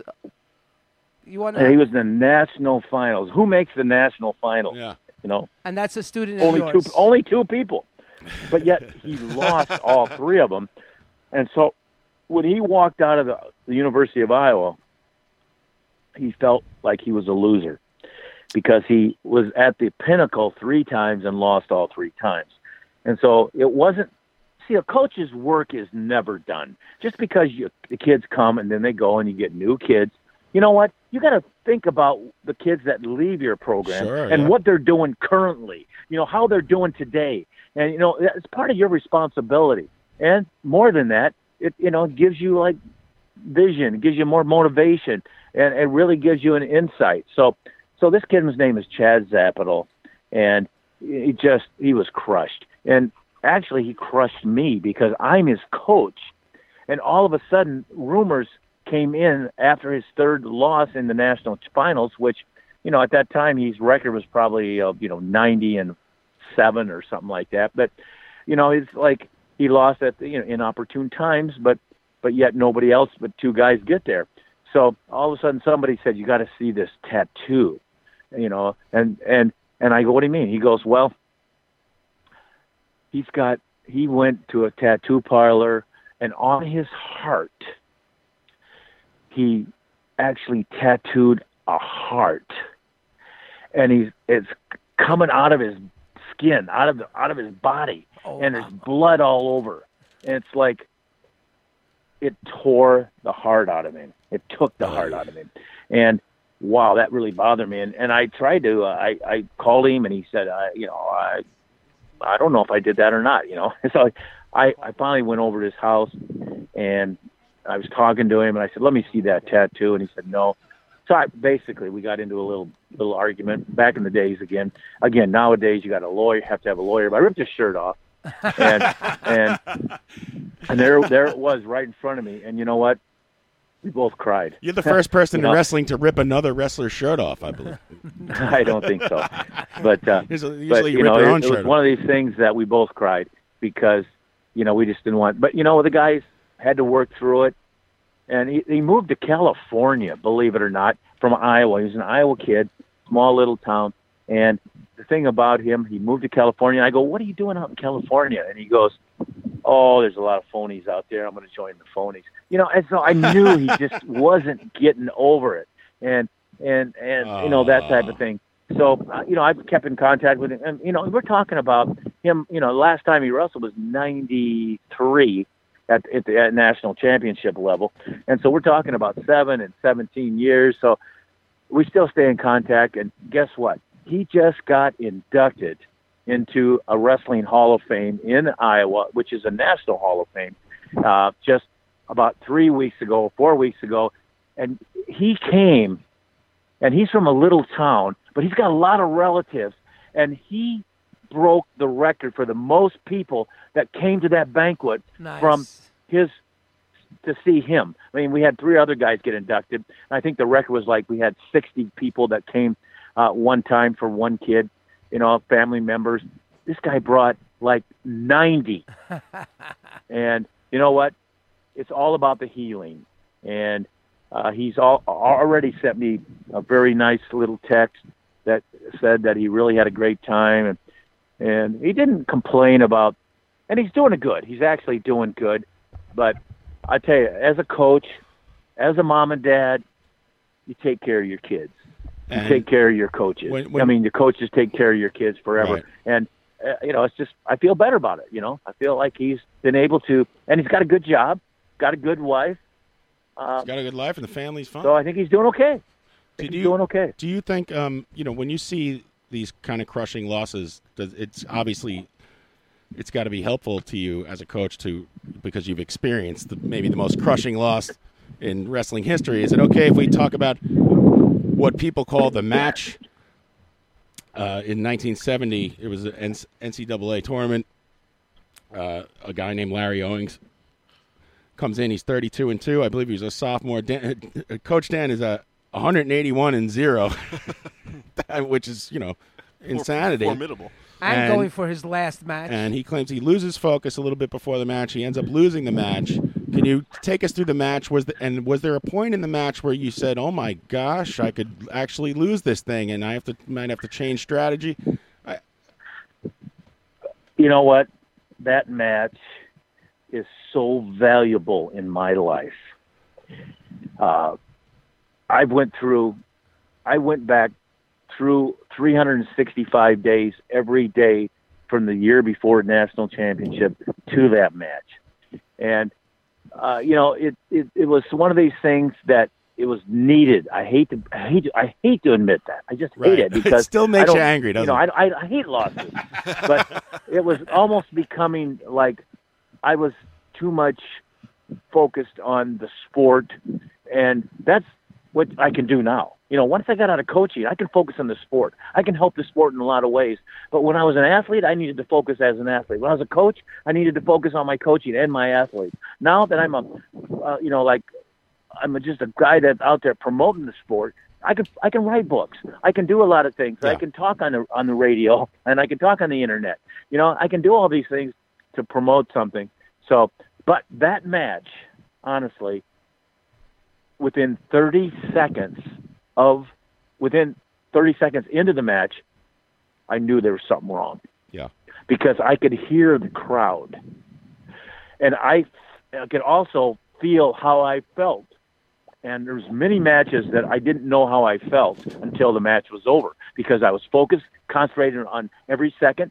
And even though I was dead tired, I didn't know it till afterwards. Mm-hmm. I knew I was dead tired in 30 seconds.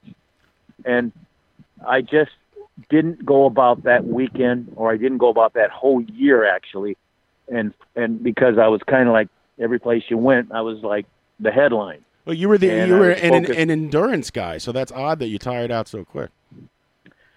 Well, it's because you realize that I was talking to ABC's Wide World of Sports. Right, yeah. Right. And saying, because I had to do like a promo. These finals weren't going to be shown for a week, and so they wanted me to just say, "Hey, I'm Dan Gable. Come watch me as I finish my career 182-0." That's you know They what? jinxed the you. kiss of I death. had to say that 22 times. Oh man, I'm that'll surprised you take even said it. anybody Yeah, out of it. I can't say that. I can't do it. It's a jinx. yourself. But you were so you were so confident everybody that it was. thought like, I was going to win. Everybody thought I was going to win, including except yourself? Larry Owings. It was like that Mike Tyson fight where all of a sudden who beat him? Buster Douglas. Out of nowhere. Well, Mike had his. Was that the only time you ever faced Owings? No. No, I had beaten him before, and I had beaten him. He had a vendetta because you took his spot in the Olympics, in the Olympic trials. Wasn't that? Oh, he says see. The thing is, I handled the loss, but you know what? I had a tremendous support system, and I had a lot of things going for me. Where he did not. He was already married, I believe, or he was close to it. And he just got back, and he wasn't, wrestling wasn't that famous on his campus, and all of a sudden he became really famous and didn't know how to handle it. And it's kind of like me in the same thing. This is my senior year, all this press. I should have been just, okay, press, you're there, I'll see you afterwards. But he really didn't know how to handle it. And the funny thing is he says if he had to do it all over again, he would lose that match. Really? What about you? If you had to do it all over again, Coach wants to win every all time. Over again, I would try to do things right from the beginning, and so that means 365 days doing things right. And that means I can't just be promoting the sport. That means I should have actually went to a summer training camp, which I didn't go that year. I was working hard, but not like you do when you're right into actual training with people. So, you go over it and you find things, and and then the other thing is you are pointing out a very good point. I don't know if I would have won that match. If I would have won it easily, I think I'd have been okay. But if I had a tough match and just pulled it out in the end, because I actually pulled ahead in that match with about 30 seconds to go, 40 seconds to go, and I could have won the match.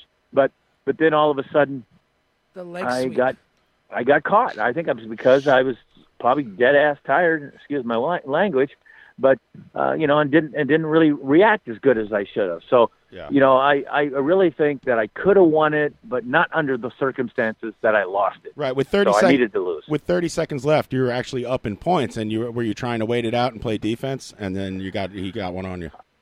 Oh, I think it was more like I couldn't move. It's probably. Like you normally move. It's more like you're in slow motion. Do you have a relationship with? He had it. He was ready for me. Honest to God, where he was at mentally is where I should have been. But at the same time, he didn't win another national championship. He got beat twice in the finals, and then of course he had an Olympic championship as his goal, and he never even got to wrestle for the Worlds or Olympics. But Larry Owings is a good ambassador for the sport, and that match is a great match for history. And I'm proud to be a part of that. But it tears me up. But at the same time, I don't know if I could have been the world and Olympic champ without that loss. And I have to think that I needed a kick in the butt. Right, and it still, I could tell by your voice that it still bothers you to this day a little bit. Oh. Yeah, and do you ever, I'm not going to get over it. Yeah, I'm not going to get over it. Have you ever driven in front of his house and called him out? Or... Here's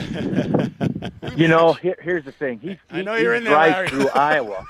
He drove through Iowa a year ago and stopped at a museum named after me and called me and said, "Where are you? How come you're not here?"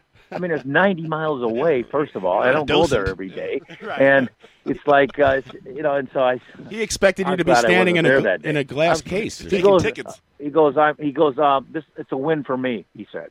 So you don't really talk to Larry. And do you ever watch the video, or is it too painful to watch? Because the video is actually I watched the video. Yeah. I watched it. And when you watch it, do you My watch kids it? Can't watch it very good. When you watch it, do you dissect the footage and you go, "Oh man, here's the biggest." Here's the biggest mistake I made in the match. No, as I get older, I'm too weak as far as the mental aspect. I mean, by that I'm saying it's about family. I think about my mom and dad. It's like, my mom looking from the outside in, and all of a sudden what it did to her. I mean, I was hurting because I lost, but not like them. Yeah. Now because I have kids, I understand. And it's so amazing, what family is if you have a good one. So you're saying I think that's real critical.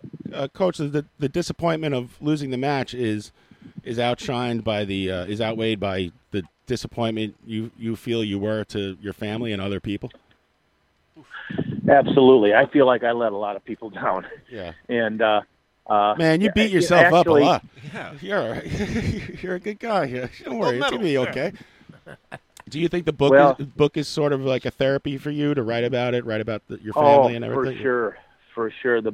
Everything that I put out is kind of unique, and I think that's why it's good. And I think that's why the new one is, when it's more in depth, it really lays out what I did throughout my life. And so it's pretty easy to be good, because when you're around a lot of people, you can watch and see what they do. And there's so many little things that they don't do that they could do just to make yourself a little better. And so for me, it's like this book will give you the second one. First one's a lot of entertainment. The second one's a lot of entertainment, but there's more of a chronicle thing of what took place in my life year after year after year. And you'll say, wow, most people, they go to college, they got all these academics, they got a sport, they do the sport for 3 months, 4 months, 5 months. But, it's changed too. Now you do it pretty much year round. But I was doing it year round back then, and I was doing it to the extreme that, like, even now I look and say, how did I do that? And what I mean by that, I look at myself, and I was running across campus going to just a class, and I had ankle weights on, and I was running, and I'd go in class, and I'd carry this rope, and I'd be doing grunting moves, but and so it's just, how do I do something like that and not get embarrassed? Or what do I think about the other people thinking about me? I don't care. At that time, I didn't even know they were looking at me, which they were, but I didn't care. You were a celebrity on campus? Were you like Deion Sanders equivalent? They're like, here he comes with the book strapped to his head. The ankle weights on. No, actually, a lot of people really figured it out and kind of appreciated what I was doing. But it's like, how did I do that? How do you stay humble during all of this? When you start to win, you're undefeated. People start telling you the greatest, and the town. The I'll town. tell you how you stay humble. Three statues, Coach. 3 statues in a museum. Please tell John how to stay humble. I can't do it because you only look to the future. Ooh. And when you only look to the future, that means you need to accomplish more.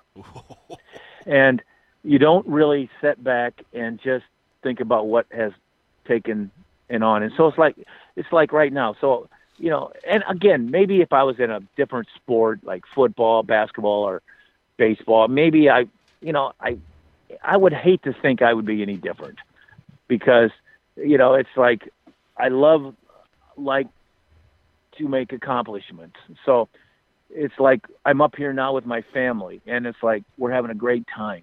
I'm looking forward to tonight. I'm looking forward to tomorrow, and I want to have great times. And it's kind of like when I got done with one match, I could feel the goodness about it, and I was content inside. And I don't think I ever read where I was 180-0 or 179-0. Yeah. Maybe. I don't think I just read the newspapers very often. Maybe one time, and maybe that was a mistake. So I just kept myself. And there's always a higher goal, and that higher goal is like, okay, you're in high school, but there's college. Okay, you're in college, but there's the World Championships, or there's even the Olympic Games, and that's the highest in our games. And now they even got the MMA. You could go to another level. And actually, I don't know if that's more than the Olympic Games or not, but probably not, because I think most people think that the Olympic Games are the epitome, except for pro athletes who make a living that way. And so a lot like right now, I think even a lot of the pro athletes in some of the sports, I don't know, I can't remember which one I just read the other day, that maybe aren't even going to go to the next Olympics. It's going to be a group right below it. But I think that. My humble beginnings happened because I had a great environment. By that I mean good people around me, great mentors, and in this second book I have a list of 22 characteristics, and I think right away I think number one might be mentors. And I tell you what, that's so important. And I think it's also, number 2 might be, or 3 might be simplicity. I did this for business because it's the same way. You get a team that doesn't, everything in your head, but if your team doesn't know what you know because you make it complicated, then you're not going to get it done. So it's like in a business. If it's too complicated, then you're not going to have people actually accomplishing what you need them to accomplish. So I think this book is beyond sport. It's for life, and that's kind of, I think, why people should get out there and take a look at it. We're speaking with Coach Dan Gable here on Live from the Broad Run Radio Nope. His new book's called A Wrestling Life. It's available everywhere. Dan, Coach, do you ever think that your competitiveness, how has it affected your family? I'm sure it's negative and positive. Do you have anything that you regret that? No. No. You think you did it? There's no negative. There's no negative there. Because sometimes they're like, can you be too much for people in the family? And they're like, all right, enough. Punching you know how many good good times my family, as my first family, has had, and they're all passed on. And you know how many good times my second family is, which the ones that I helped create, as they love success. People love success. And I'll tell you, the more you do that, the more times they have great times. I mean, my mom was in, like, would come down to the last match or something, not just me. It might have been me, or after that, my coaching. She was in the bathroom plugging her ears.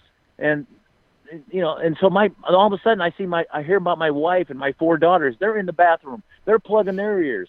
But yet, most of the time, it came out good. And because of that, they can strut out there and they can have a good time. I just can't believe some of my daughters that were like not really, you would think, athletic. They would, to this day, they tell me things that blows my mind about my coaching career. And I'm like, what? And it was like, I had a girl that was probably in high school, and all of a sudden we had this kid on the team that, he was ranked 2nd or 3rd or something like that going to the Nationals, but all of a sudden he got beat by, somebody, and all of a sudden he got an anonymous letter, and the letter kind of didn't really chew him out, but it was like, I don't know exactly what it was. And so years later, my wrestlers tell me about it. I was so upset with this letter that I got.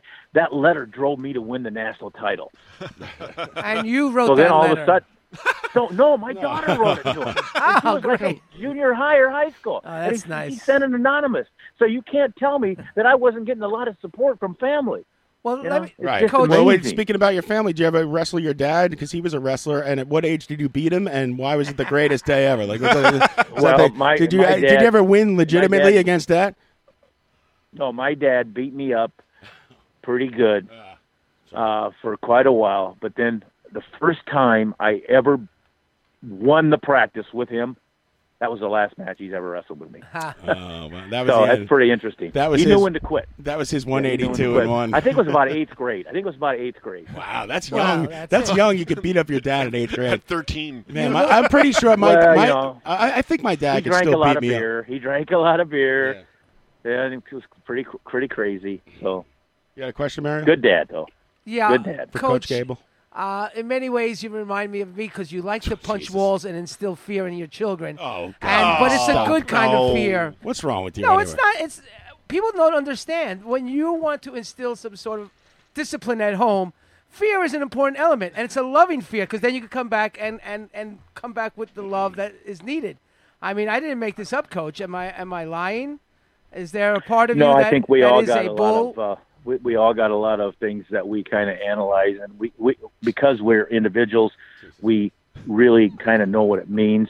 Other people might not really know what it means sometimes when we say crazy things or do things, but we're probably the closest most of the time to our family. But sometimes people don't even get close to their family. It's just like if I wasn't close to my team, I wouldn't know how to react to each kid. I mean, if we're not close and don't take care of our team, our family, it's just we don't have. All of a sudden, you're putting kids out there, and they're going to go different directions than you really want them to. I think it goes back to, for me, how you make an effect on society. And for me, it's like I look at the world, and I can't believe that there's places in the world that kids are born, and the first thing they do is that they go to camp or something like that. Yeah. And the camp is like, my dad sent me to wrestling camp, which is great. But, like, how would you like to be sent to a terrorist camp when you're a kid? Yeah. I mean, that's in the world. Yeah. And that's not right. No. And because of that, we got a long ways to go yet. And that's why I think, again, this book can affect anybody.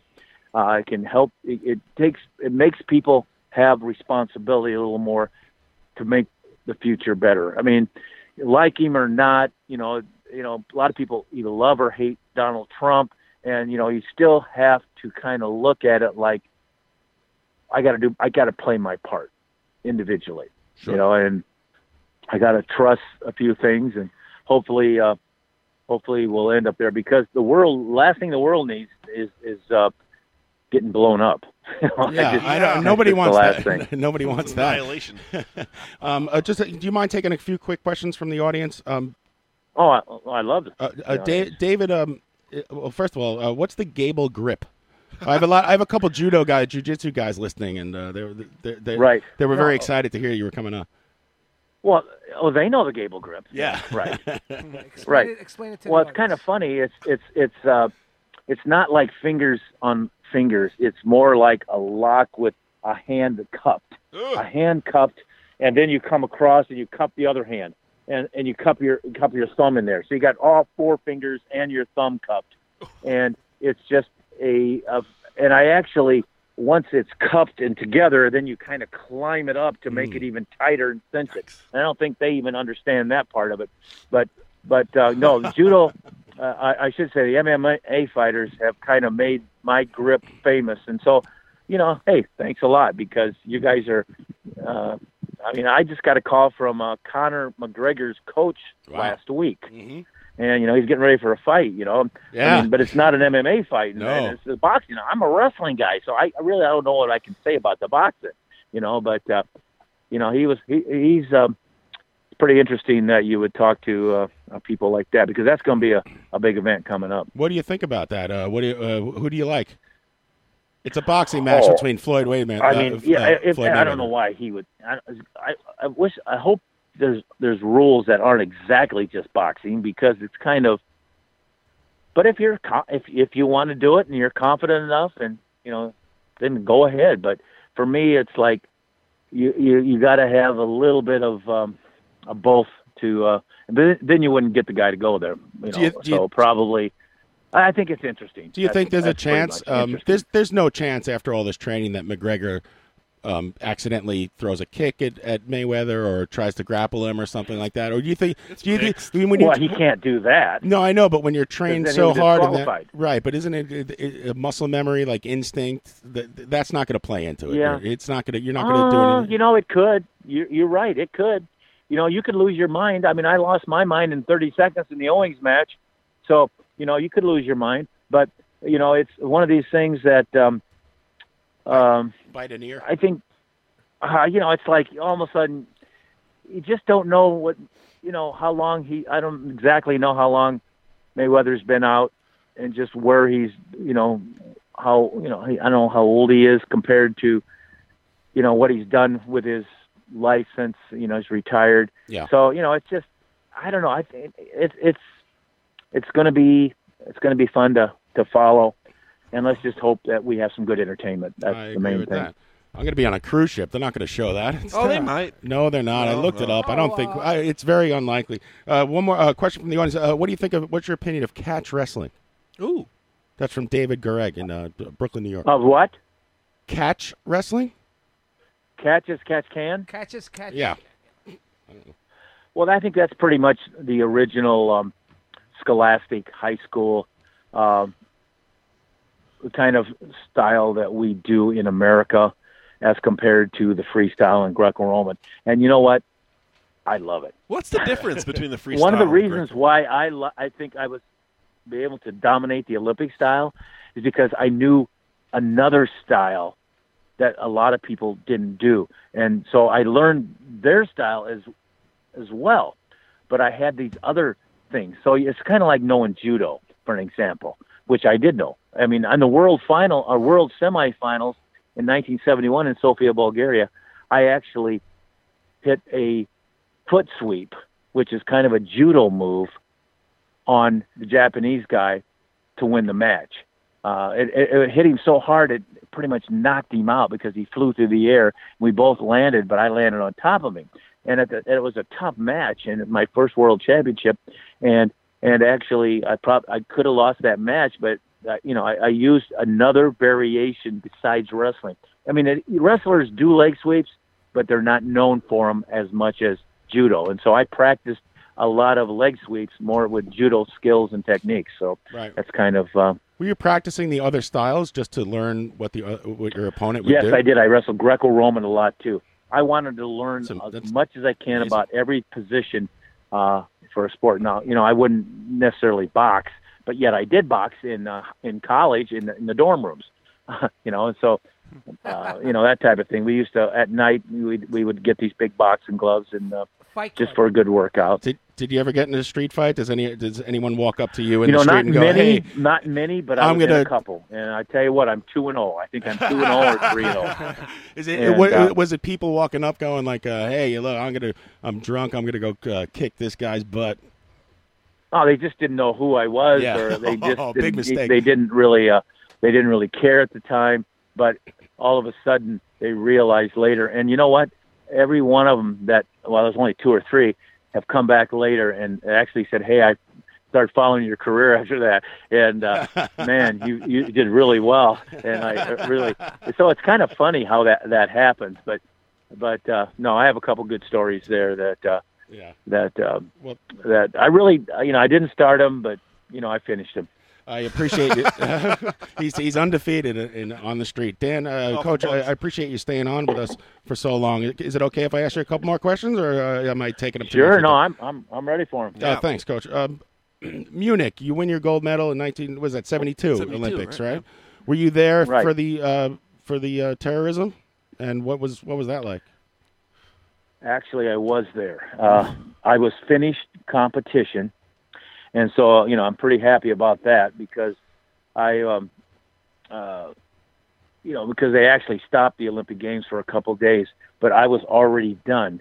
And I really think it did affect quite a few people's attitudes, and it threw a curveball that people really maybe could compete or couldn't compete. For me, I still could have competed, it's easy to say, and I really didn't really understand the whole process of what took place till years later, and because of that, it shows you how focused and how straightforward I was. But I did catch the first flight I could catch to get out of there. Yeah, and got home after that, where I was going to stay and maybe watch and participate a little bit more in the Olympic events. But no, I was there to do what I needed to do and then go home anyway. And so it gave me an opportunity to catch a flight earlier. But no, the thing about it is where I lived, it was just the next building over where they actually broke in, and they just jumped a small fence. But then they came into, and I don't know if they knew where they were going, the terrorists, but they picked on the weightlifters and wrestlers. A guy in my weight class, who had finished probably in the top 10, was murdered. And oh my God, it was pretty sad. It's pretty sad. Jeez. Well, I'm sorry to bring that up. I just kind of brought the interview down there. No, it's not sorry. That's part of the game. I mean, yeah. And it's changed the whole concept of Olympic Games now. There's so much expense now, and it all has to do with that. And it's just like you can't get in. I mean, you got protection. You don't have a fence that's 4 foot tall. You got one now that's probably 12 foot tall. Yeah. And you got armed guards all around. So, it's something that changed the world from Olympic Games and added $1 billion. That's all. We're speaking with Coach Dan Gable. His new book is called A Wrestling Life 2. It's available everywhere. Coach, what does it mean to be a man? Oh. What does it mean to be a man? Yeah. This is personal advice for John. I want to know how to do it. Well, I think what it means is that you're taking care of business, and within that business is family and your profession. Right. You're taking care of it. And you're doing it well. TCB. Woo, I got it covered. I need some advice. How can I be a better dad to my boys? My boys are 16 and 14, and they don't talk to me that much. I find it hard to get in. It's not easy because I do the same thing with my 4th daughter. And the reason why is because I had 3 daughters, boom, boom, boom. And then I had waited 6 years to have another one. I didn't wait. I was working on it, but it was just one of these things that didn't happen. And so it's I didn't really get along with my 4th daughter as well as my other 3 at the time when she was home, but she was home alone with mom and dad as compared to the other girls were there, and this girl was there only up through 6th grade and then once she was 6th grade to 12th grade, it was different. And I didn't even realize that that's when I stepped down also as being a coach. And she goes, and we didn't really understand each other. And I really hurt her. by not being the coach because she is having such a great time. So you got to kind of analyze it, and you analyze where your kids are, what they really like to do, and how are they affected. So, you don't give up on them. One thing you don't do is you don't ever give up on your kids, and you stay with them their entire life. And, you're hoping that you'll probably pass on before they do, but at the same time, you're still looking out for them. But you don't have to make them dependent on you. They still got to become independent. And so it's not easy at all. So, if you got a couple kids, it's pretty normal. But you know what? I would say that you don't stop doing what you think is right. So here's what the study says. The study says, my daughter walks out the door, and she goes, bye. And I said, hey, make sure you put your seatbelt on. Make sure there's no driving and drinking tonight or, any booze in the car. And she's looking at you, and she's so mad because you said that for about 400 times. Right. Because you said it not just once. You said it every time. And so she says, Dad, would you shut up? And I said, yeah, okay. But you know what? The study showed that when she walked out the door, if you say nothing at all, it's worse. Right. Yeah. Than repeat performance. Yeah. I would much rather have them they know annoyed that at me. You care, at least. They know that you care. Yeah. I agree with that. That's good advice. I'm going to take that to heart. I personally don't mind annoying my kids in any capacity. I live with affection, with discipline. I mean, how about it's all good with me. The exercise? And how old are you now? And are you still exercising? What's the diet regimen? Is there any room for beers in this diet? Beers? Yeah, can you have a couple beers or no? That's it. Did you read where I didn't get up in to this that part. last book that I can't remember the name of it right now, the chapter, but I personally, if I hadn't stepped up in my life and made a commitment to lowering my alcohol content, I wouldn't have the same wife. I wouldn't have the same family. I wouldn't be the same guy here. I wouldn't be talking on this interview right now because, that was 1987, I believe. Yeah. I mean, that's 13 and 17 years. And I made a vow to not ever drink more than 32 ounces of beer in one day. Oh. I mean, I like beer. Right. I like beer. But because but it was going to affect my life with my wife. Wait a minute, Coach. It was going to. When you get to the third bottle, what do? Just pour out the last 4 ounces? No, I buys only pints. drink. If it's 12 and 12, I only drink 8 more ounces. And I stop. Or 2 pints. That's it. He leaves a float. I've done it. I've done it. And you know what? I may not do it tomorrow. May not do it tonight. But I'm telling you, I've done it so far, and it's been one of the greatest things that's ever happened to me. God bless you, because I can't stand these people who just have to quit. Moderation is the key. You should have. I stopped drinking. I'm taking it easy, and Mario is one of those friends who jumps on top of you. I'm an enabler. Going away, it's terrible. Coach, if you can't stop, then you probably shouldn't drink. Yeah, probably. Right. But, yeah. Coach, but that's the way it is. That's Coach Dan Gable. His new book's called A Wrestling Life. You could get that anywhere. You can get it on Amazon. You get it in Barnes & Noble. Support your local bookstores. One more question, Coach, if you don't mind. What is the legacy of Coach Dan Gable? What do you think it is? Do you have it in mind? Oh, boy, I tell you what. I got a lot to still do. My sport is not where it needs to be. It's not going to just automatically be there if people like myself and if we all of a sudden just stop promoting it. So, we're not there. I mean, even football. I mean, if you look at football, they got issues always. You got to work at this, work what you really believe in and love. And so that's why you work at your family. But that's also why I work at wrestling, because I know that it's not just an automatic sport, because it's almost too tough. Yeah. And because of that, we absolutely need it in America, in the world, because you need be able to be tough at times. And so because of that, it's not going to be something that I'll go to my grave continuing to work on this sport. And because of that, I think it gives other people incentives, and they say, well, look at this guy. He won for 10 years. He won as an athlete. For 25 years, he won as a coach. So that's, like all those years. But now he's 20 years out, and he's still working at the damn sport. Yeah. And it's a great sport, but I tell you, it's one that it's almost too tough.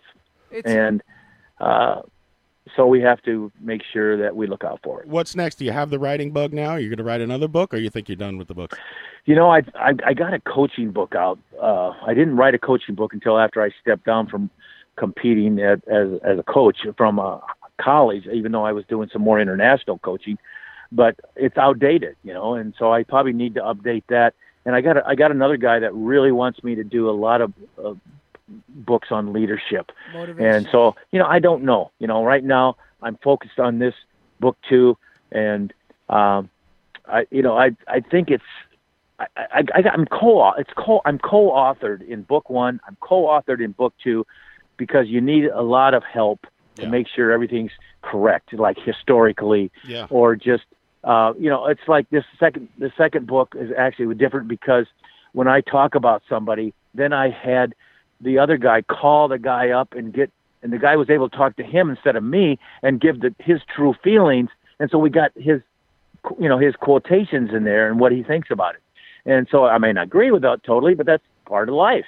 But so I think that it's pretty interesting because even in like book 1, Scott Schulte, the author, you know, Scott Schulte, I talked to him today. He's got some issues in his life and he's working through them, but this book is brought him above water a little bit, and he's got a chance now. And even the book 2, Kyle Klingman, who's the co-author, helps me out. You know, I couldn't believe it when he said, and he's been working for 15 years doing things. He said this was the most exciting thing that I've ever done in my life, and I was like, whoa, you know, that's pretty cool. It's heavy. That is pretty cool. How can our listeners? Is there a way that our people, just regular people listening to this, can support local wrestling, and kind of help out the sport? Absolutely. People always say, I don't know how to support the sport because it's not right out there in front of you. We're not out there every day in the newspaper. We're not out there every day in the media. But you know what? We are right now at the USA level having unbelievable success with our junior worlds, and now we're going to the senior worlds. If you really want to follow it, you just follow probably what's called the mat.com, and that's our USA Wrestling, and Rich Bender's our executive director. But you just follow the mat.com, and they usually give you a lot of oversight about our total sport. And then the other thing is that go to the local high school and just talk to the coach and just become a supporter in one way or the other. You know, whether resources or whether it's you can actually talk and you can help him explain different places that he can go to get support. So there's no excuse. There is always a way, or even somebody within the school that's the athletic director or anything like that, if you have an interest. Because again, we have a lot of people that are sitting out there that have wrestled and they know what it did for them, but yet they're not contributing today. And it's about today. It's about the current. It's not about back when I won the 72 Olympics. Okay. Just got to remind everybody again that Dan won the Olympics. No points. He won the whole thing. Gave up no points. Every single sport. Coach, thank you so much for joining us today, and thank you for staying on the phone so long. I really appreciate your time. Yeah. Yes. No, that was great. This interview has been you guys were great. You guys were great. Helpful and insightful. The audience loves it. You guys are in New York City, right? Yes, we're in Queens, New York. Yep. I love the New York Athletic Club. I know it's kind of a place that's kind of run down, but it's got everything I love there. Every time I come to New York, I stay at the New York Athletic Club. I used to wrestle there when I was I get a lot accomplished. What? All right, Pete, you used to wrestle there? Yeah, there was a Saturday morning athletic program at the Athletic Club, and they had us wrestling when we were as young as 8, 9 years old. It was kind of crazy. What was your record? Oh, I don't know. I like the boxing more, but they had us doing judo and wrestling, and it was. See, it's kind of like it was great. When it was cool. a coach started at the Y, you got to take advantage of your local places that are happy. Is the AC kind of dumpy now? Is it kind of? What's that? Did you say it was kind of dumpy, the AC, or no? No, it's not dumpy. It's just it's just getting old, you know, and they have to keep refurbishing it a little bit. But no, it's not dumpy There's at all. not a lot of like places like that anymore. And you know what? Yeah. They even kind of broadened their sites, and they let women come there now. Hey, that was different than I was yeah, there. and so you know things are going pretty good for them. It's you do have to wear the blazer, a shirt and tie or blazer, and most of the places, or if you can go into the back door. But it is it's one of the my highlights when I go there. And great, yeah, and that's cool. I love it. Well, we'd love to have you back anytime. You're welcome here, and I can't thank you enough, Coach. God bless you and your family. And go visit themat.com to support local wrestling. Go buy Coach Gable's new book, A Wrestling Life 2. Barnes & Noble, Amazon, everywhere you could find it. I'm halfway through it, and I'm having a great time. So this is amazing for us. Thank you so much. Thanks, Coach. Thank you. Hey, thanks a lot, and I'm getting back to the family again. Yeah, all right. Thanks for the walleyes. If you catch a walleye, post it on Twitter or Facebook or something. I want to see that. It's not if. It's not if. I will. We already caught some. It's just a matter of how many more. Yeah. All right. Very good. Nice. Always looking to the future, never the past. Happy fishing, and have a good vacation. Yeah. Enjoy Thanks, it. Hey, thanks a lot. Thank Take you. care. Thank you, bless, Coach. Yep, There he bye. is. There's Coach Dan Gable. Amazing. Unbelievable. I can't believe that just happened. Clap, you fuckers. That was Yeah. that was. We never organized the fight I was supposed to have with him. Yeah, well. I think my life has changed. I think your shtick license is about to be taken away, Hey, Mario. come on. Ryan almost quit the show over one of your questions. No, I was gonna throw you out.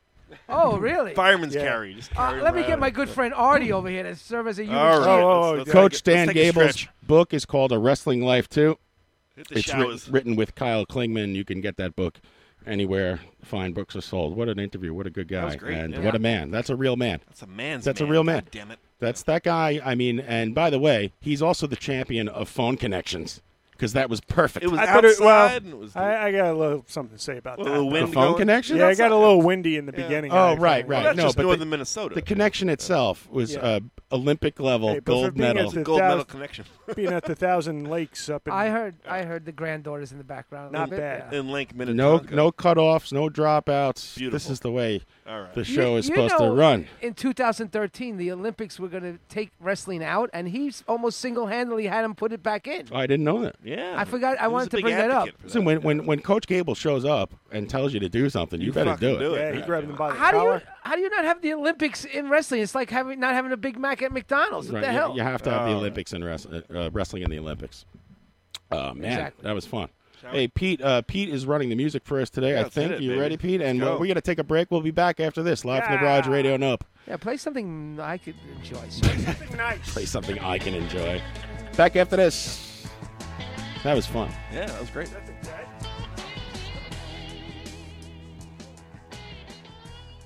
Yeah. Oh, it's Hey Tonight by Creedence. I like this song. Underrated. A deep cut. Pete on the DJ. Back after this.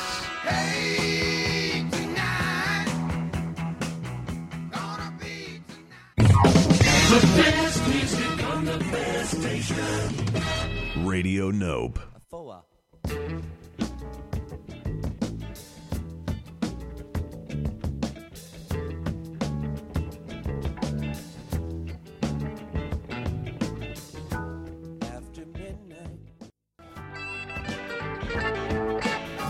Who's this playing guitar, Pete? My dad? I think it's some old dude. Probably long dead.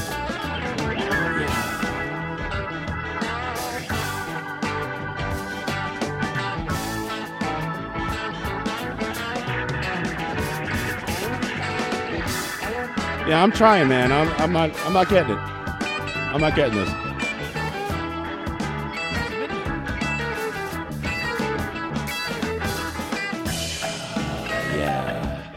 BAI. It's the Grateful Dead. This is That's a Stone Groove right there. this is hi guys. It's John Holland. It's ASMR. ASMR weekend here, and I'm just cleaning my room and brushing my hairbrush against the wall and tapping on this Altoids tin. So enjoy. Thank you. All right, we're back live from the Barrage here on Radio Nope. Hey. That was an ASMR break. If you don't know what that is, don't look it up. ASARO break. ASARO. That's when someone screams in your ear the entire time, not whispers. We're back here. It's myself, John Houlihan, live from the Barrage Radio Nopia, Ryan Collison, Traveling Pete. Hey, man. And, of course, the one and only Mario. The man you love to hate. There's no Tommy and no Pat this week. And Oh, yes. Tom, I have a message from Tom. Oh, do you? Shall I read it? Yeah, you have a message from Tommy Rockstar? Hold on a second. Don't read it yet. There's a message from Tommy Rockstar. It's a big announcement.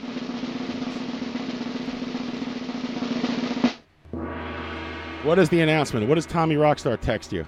I am taking tonight off, my dude. Had to go upstate to work on the house. Can I ask you a question? Yes. Does dude have umlauts over it? Two little dots? At the end of it. At the end, okay. Had to go upstate to work on the house. Listening live now. Great interview. You'll have to do the news. I don't think so, Tommy.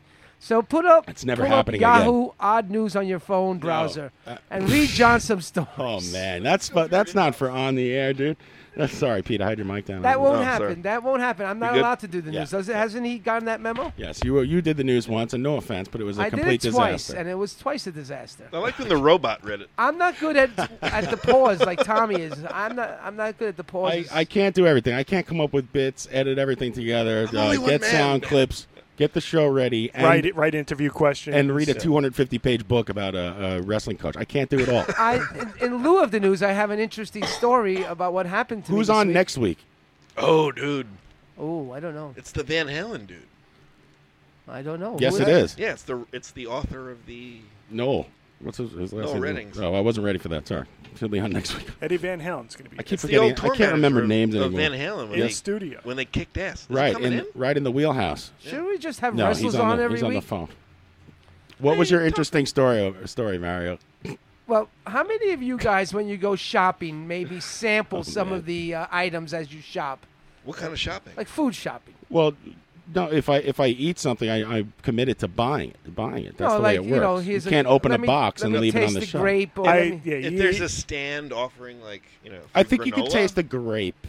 Yeah, you're allowed to. I mean, I wouldn't. But All right, so this is Well, what you got to happened. know if it's in season or not. Yeah, So- exactly. I don't want to buy a whole bunch of bullshit grapes. I don't want You to can't- unripened peach. Mario took a bite out of every watermelon in the aisle. No, I go $25. a little bit further. When I go to like Costco or BJ's, the big box stores, I purposely look for I don't open the boxes, but there are always open inventory that somebody opened the box and obviously helped themselves to Someone one like you came of the before 68. you. Right, but I've never opened the box on my own. What's the birthday cake Oreo? So taste now I dip in and I take some Scooby-Doo treats and I take some of this. Scooby-Doo You eat treats. dog Whatever. food? What year is it? Did you do it for a Scooby snack? Yeah, the fruit bites, whatever they're called. And then there was a big thing. What was that? What was that? Scooby Herder? Let's see who the real criminal here is. Scooby-Doo. D-U umlaut. It's Mario. So my wife always gives me the paranoia that, oh, somebody has tampered with it, you're going to set yourself up, or it hasn't been washed, or whatever. So there was a giant carton of chocolate chip M&M cookies, and they were wide open. So I had one, and it was pretty good. And then I ran around, walked around, and I came back for a You second. ran around because the security was chasing you? I came back for a second and third, and now I'm eating the third one, and all of a sudden I get this weird taste in my mouth, a real sour acidity taste, and I'm like, that's it, I'm being poisoned. This is the one my wife's been telling me about. It's happening. It's finally happening. And I'm chewing. I'm like, I'm not going to swallow. So I get a piece of wax paper and I spit it out, and now I'm holding it in my car, and I'm like getting nervous because I'm actually feeling hot and cold sweat. And I had this bad taste, and I'm like, I'm just going to die here. This is finally happening to me. So I find the manager, and this is what I have to tell him. I said, excuse me, I got something to tell you. He goes, well, what is it? I said, it's not something I'm really proud to say. I said, I don't open the box, but there was an open box of cookies, and I had a few. And I'm not feeling so hot. One of them tasted really weird, and now I feel really shitty. He goes, oh, we sell a lot of those cookies. I wouldn't worry about it. I said, yeah, but what if somebody left it open and poisoned it on purpose for people like me? It's like the Tylenol in You the think 80s. you think there are terrorists, food terrorists, poisoning food to stop In you my from mind- taking free samples? Every 12th Oreo will be poisoned. So now I'm like, I'm going to go back, and 99%ers have to get behind me. Chain yourselves. one line. Chain For crying out yourselves loud. to host this display cases all across America. So I had to tell him that I steal the cookies from the open containers. And I then gotta tell you, I steal it a cook. I brought him to the package, and I'm like, look, Quesadilla. I have a plastic bag. I'm like, this is the one I chewed. I And steal I'm- 2 frozen quesadillas I'm and gonna- 2 a cookie. I'm not feeling so hot. I'm on my ass. Did you ask if they had like a nurse's office or something? Well, I said, I'm going to put 2 more in a plastic bag. I said, if something happens to me, I want these cookies tested. If anything And happens he goes, to me, all right, go ahead. Don't worry. about it." Test these double stuffs. I knew it was Natalia. So, Twinkie the Kid. Stracci. I know it was you all along. I'm glad to report it might have been Poison my psychosomatic. chips are hard. I'm alive, These soft baked cookies. but I've learned my lesson. And the radio is better for. The pen fell out of my mouth. Stracci. So you don't eat while you shop? No, No. I don't really shop. What did I anymore. say to somebody about garlic, Ryan? Remember? What I do is I take a can of soup, I open it, and I boil it up right there in the aisle.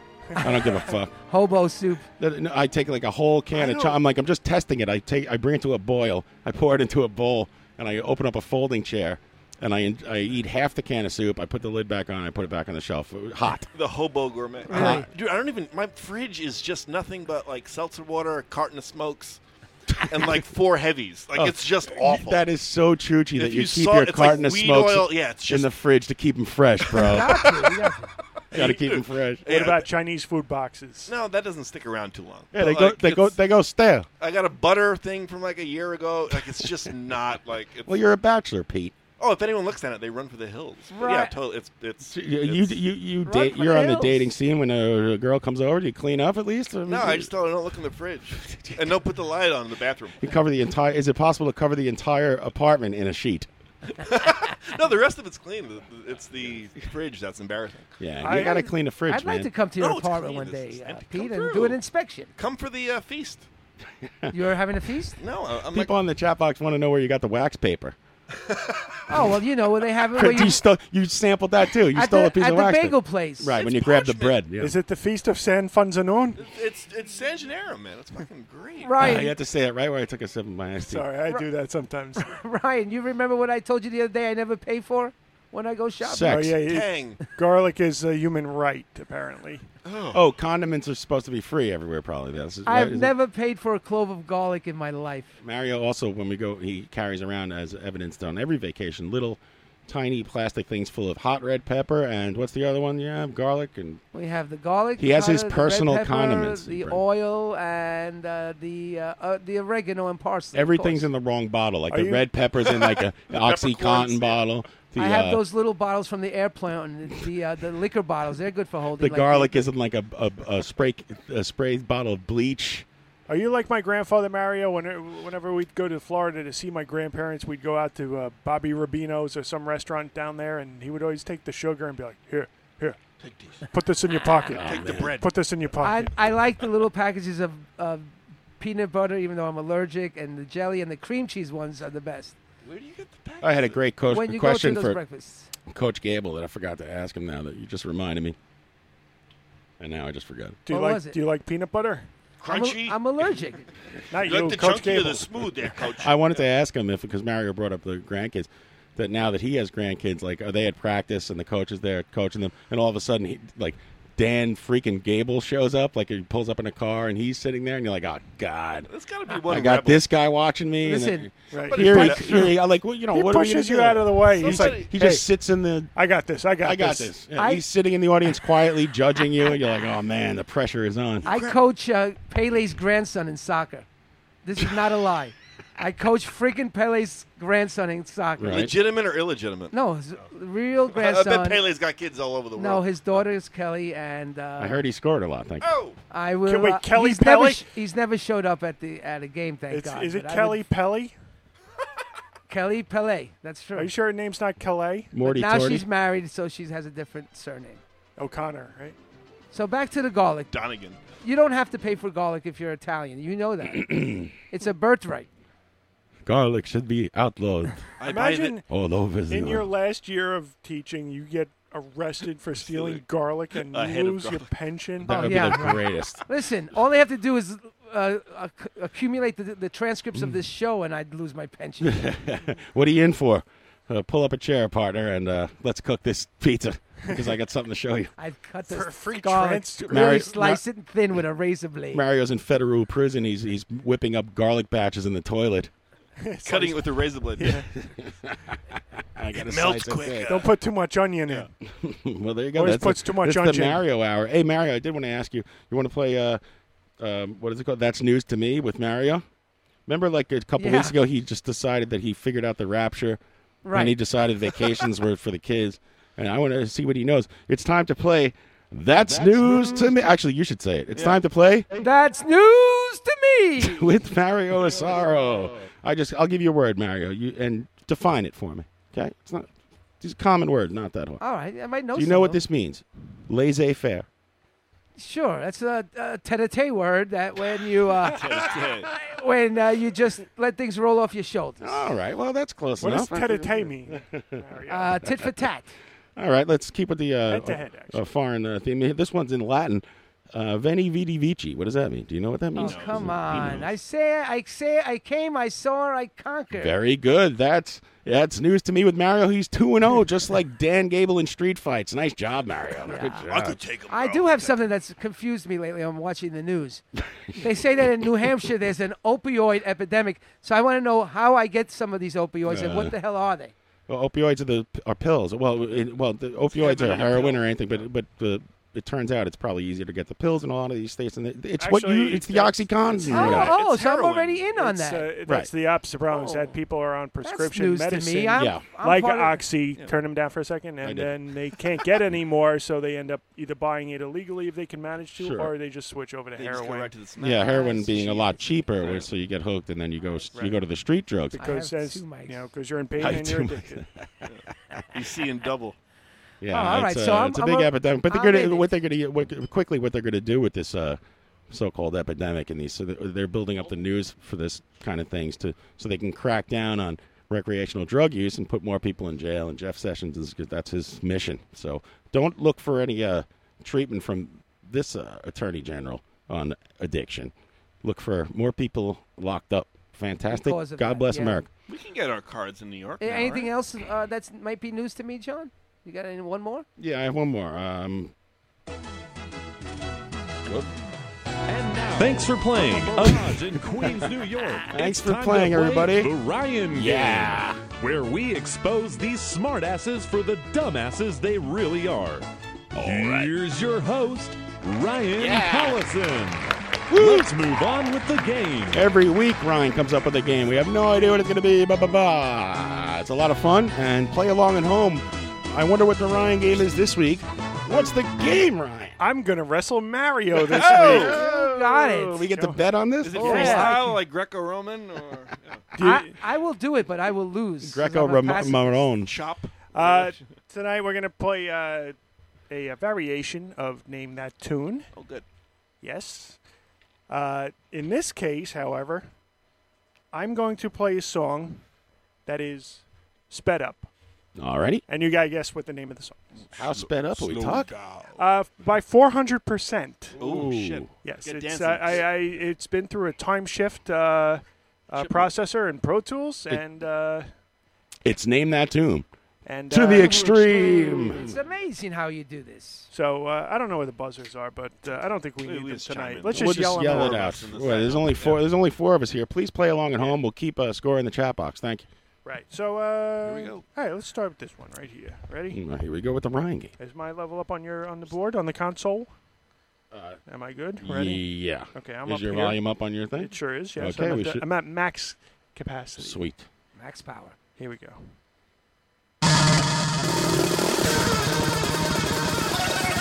Welcome to the jungle. Angel of Death. Angel Dust. Oh.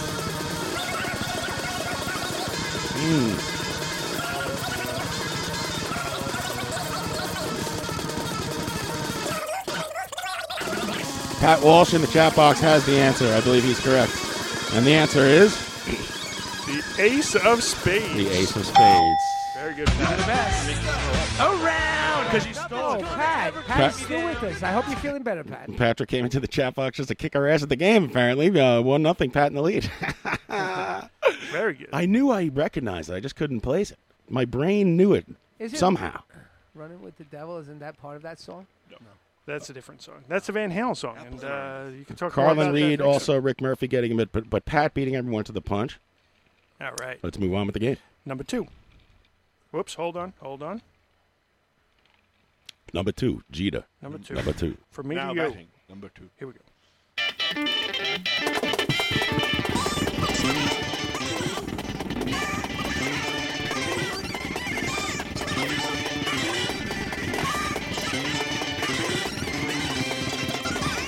Oh, man, I know this.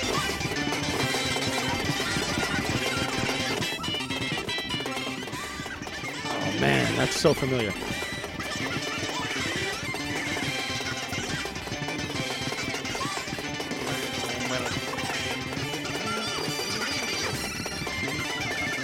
Oh, it is a Beatles song. No? Oh, that's just George Martin's sped up harpsichord.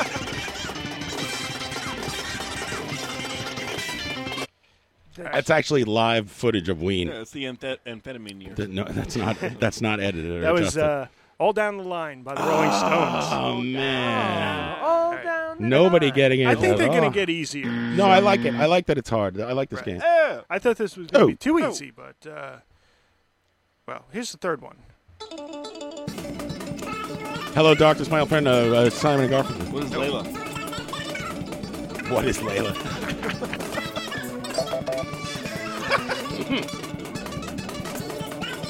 Oh, it's the Replacements. Can't Hardly Wait. That's right. Thank you. Very good, John. This doesn't help if I don't know this song in regular speed. We should have Give a sped shit that about up. the band at normal speed. We should have Talk sped up about the best 400. around. That would have been funny. All right, here's one for Mario. I skipped the meeting. Aqualung, Locomotive Bread. The Teacher.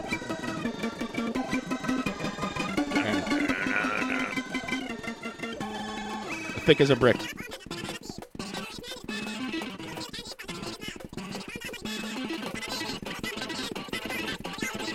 You're so close, Mario. Cross-eyed Mary. That's it. Cross-eyed Mary. See? That's a deep question. It's not fair if I don't know the songs. And then he plays Jethro Tull. Yeah, and Personally for you. I look out for everybody. All right, let's give Mario 1 point, Pat 1 point. Is that all we got? All right. And you get 1 point. For what? For Can't Hardly Wait. Oh, right. Nice. Sweet. Number 12.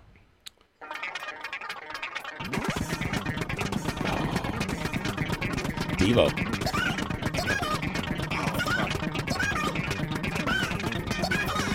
Space Truckin'?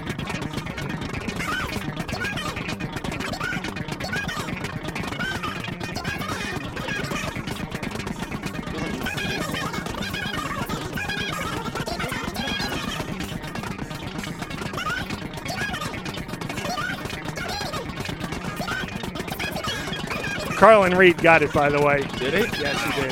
That's Chipmunks. It's Higher Ground by Stevie Wonder. Higher Ground by Stevie Oh, Wonder. nice job. Carlin Reed, Patrick Walsh, myself, That's not and the Chili Mario. Peppers? Over the point. Yeah, it's a Chili Peppers version. All right, here's the next Good one. job, Carly. Oh, hold on, I'm coming. That's it. You got it right away. Wow. How'd you get that? Because I He listen says to it that all the song all the time. time. That's a great tune. Well, Sam and Dave coming at you. Hold Thank on, you. baby. I'm coming. How about that? All right, here's another. This Me one's too. hard. This one's hard. So is this one. Oh. Oh.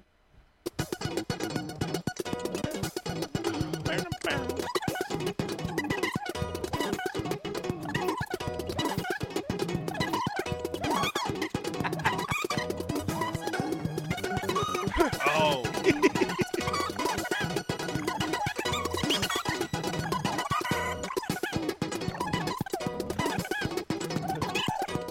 It's not Steely Dan.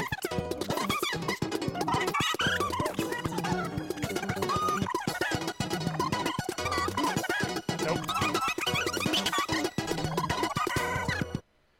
Oh man. If I heard it, you know. I mean, I'm sure we all know it, Yeah, but Yeah, you definitely know it. I can't. That's Prince with "I Want to Be a Lover." Oh man, that's really sped up. Nobody getting that. Oh, Soli's wrote, that's fucking Prince. You want to give Soli's a point? No, Soli's got it. I want to be a lover. He got it. They're on a little bit of a delay. Give that guy something. Everyone has Chicago a point time. except for Ryan. Except for me, Pete yeah. and everyone else. All right, here comes question number 8. Keeping score, Mario? Yeah, do you have 2 points, John? I got you for Yes. 2. Yes. Question number 8. Got Soli? I do. Okay. Don't count on there. That's Patience by Guns N' Roses. Right. I thought it was Tumbling Tumbleweed. Tumbling Tumbleweed by Old Rusty. Oh, Gil. Suck it. Is it the same song? Yeah. Tommy would have gotten that. Sounds better. Way better. Let's get to the end of that. 3 points. Thank you. You're in the lead. All right. Damn right I Question am. number 9. That was a good one. Number 9. Ready? Here we go. Number 9.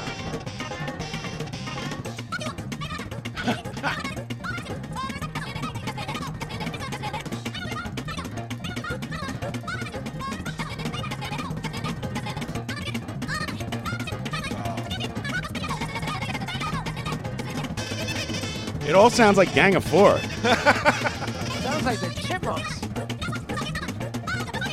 Mario saying that sped up music sounds like Carlin the Reed. Chipmunks. Carlin Reed got it right. Wow, Carlin Reed. Excellent job. What is it? What is Respect by Aretha Franklin. Good job, Carlin. Because you stole Carlin, even though he got one right, I think he only has 1 point, no? No, he got one of them. Carlin's got 3 right. He's got at least 2. 3. Two. Three. No? Two. 2.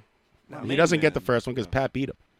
I With a don't stick. think that was the same one, but No, he's got 2. I've kept track. all right. Live from the Barrage Radio, no. Question number 10. I got 13 questions. There's 4 more left. Here we go. All right. I know it's the Ramones. This is normal speed too, by the way. Blitzkrieg Bob. Rockaway Beach? No. You got it right. Right? That's it. Rockaway Beach. Thank God I gave the Ramones thing away. I should have kept my mouth shut. I heard 1, 2, 3, 4. That was played at regular speed, by the way. So Oh, man, I needed that point. here we go for 3 more left. That's the concert from 78. Yeah. Cokie years. That was at the Continental. It was the Spectre years.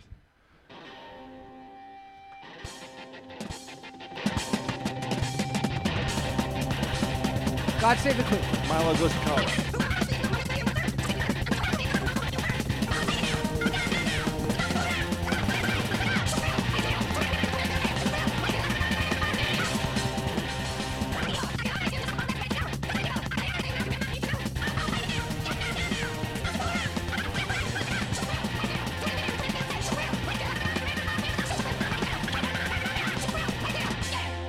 SOL. This is the worst MOD song Smells I like ever heard. Teen Spirit. Nobody got it? Shaquille O'Neal. Oh, it's Beastie Boys. Shoot the Thrill. Heart Attack. Shoot the Thrill is correct. Jot box. Patrick Walsh on again with 2 points. Shoot the Thrill is correct, Patrick. Thank you. Nice job. I could play this game all day. Rick Murphy also getting that. Rick Murphy saying it's AC/DC, but Pat is correct once again with 2 points. Well, I You got 2 left. 2 left and 2 people that can tie you, John. No, okay. All right, here we go for number 12.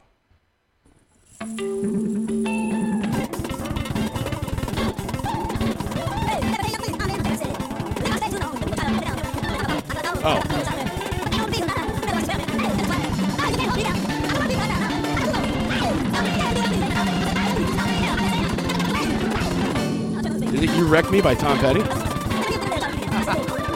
not.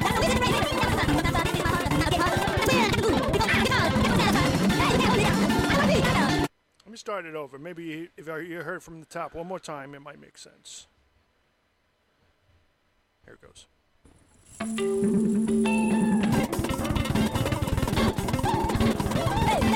That beginning's a dead giveaway. Dun, dun, ding. I heard a lyric in there I recognize. I can't.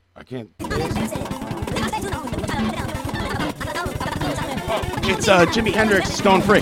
Right. That was the lyric I heard. If I stay too long. You But can, not be beat. Oh man. Cannot be beat, John. but, Take the last one. If I stay too long, that's why I guessed. What was the other song I guessed?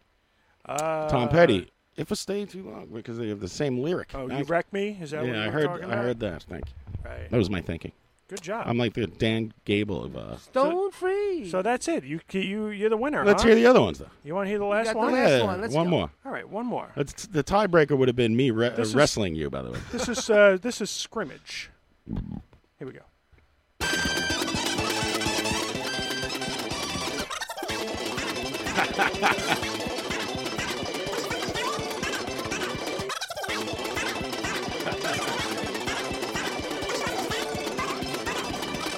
This is Ian MacKay's band before Minor Threat. It's Egg Hunt.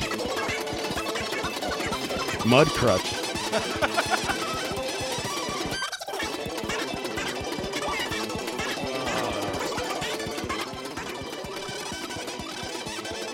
Wow, this game gave me a headache. Yeah, I got Getting dizzy. I'm ready to go to the punk rock show myself. Oi. Nobody seems to be getting that The one. chorus is very distinct. I'm Chat surprised. box? Is it Coxbar? Chat box? Cock. Nope, nothing coming out of the chat box. I don't see anything. Eat a fucking bag of dicks Whoa. for all I care. Hey. Yeah, okay, blow me. This is a man. family show. Sorry, forgot about that.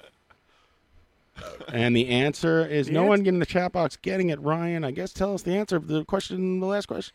The answer is Whatever Gets You Through the Night by Julian Lennon. It's all right. I That's would've- Julian Lennon. I I'm wouldn't only have gotten kidding. that. It's John Lennon. John. Lennon.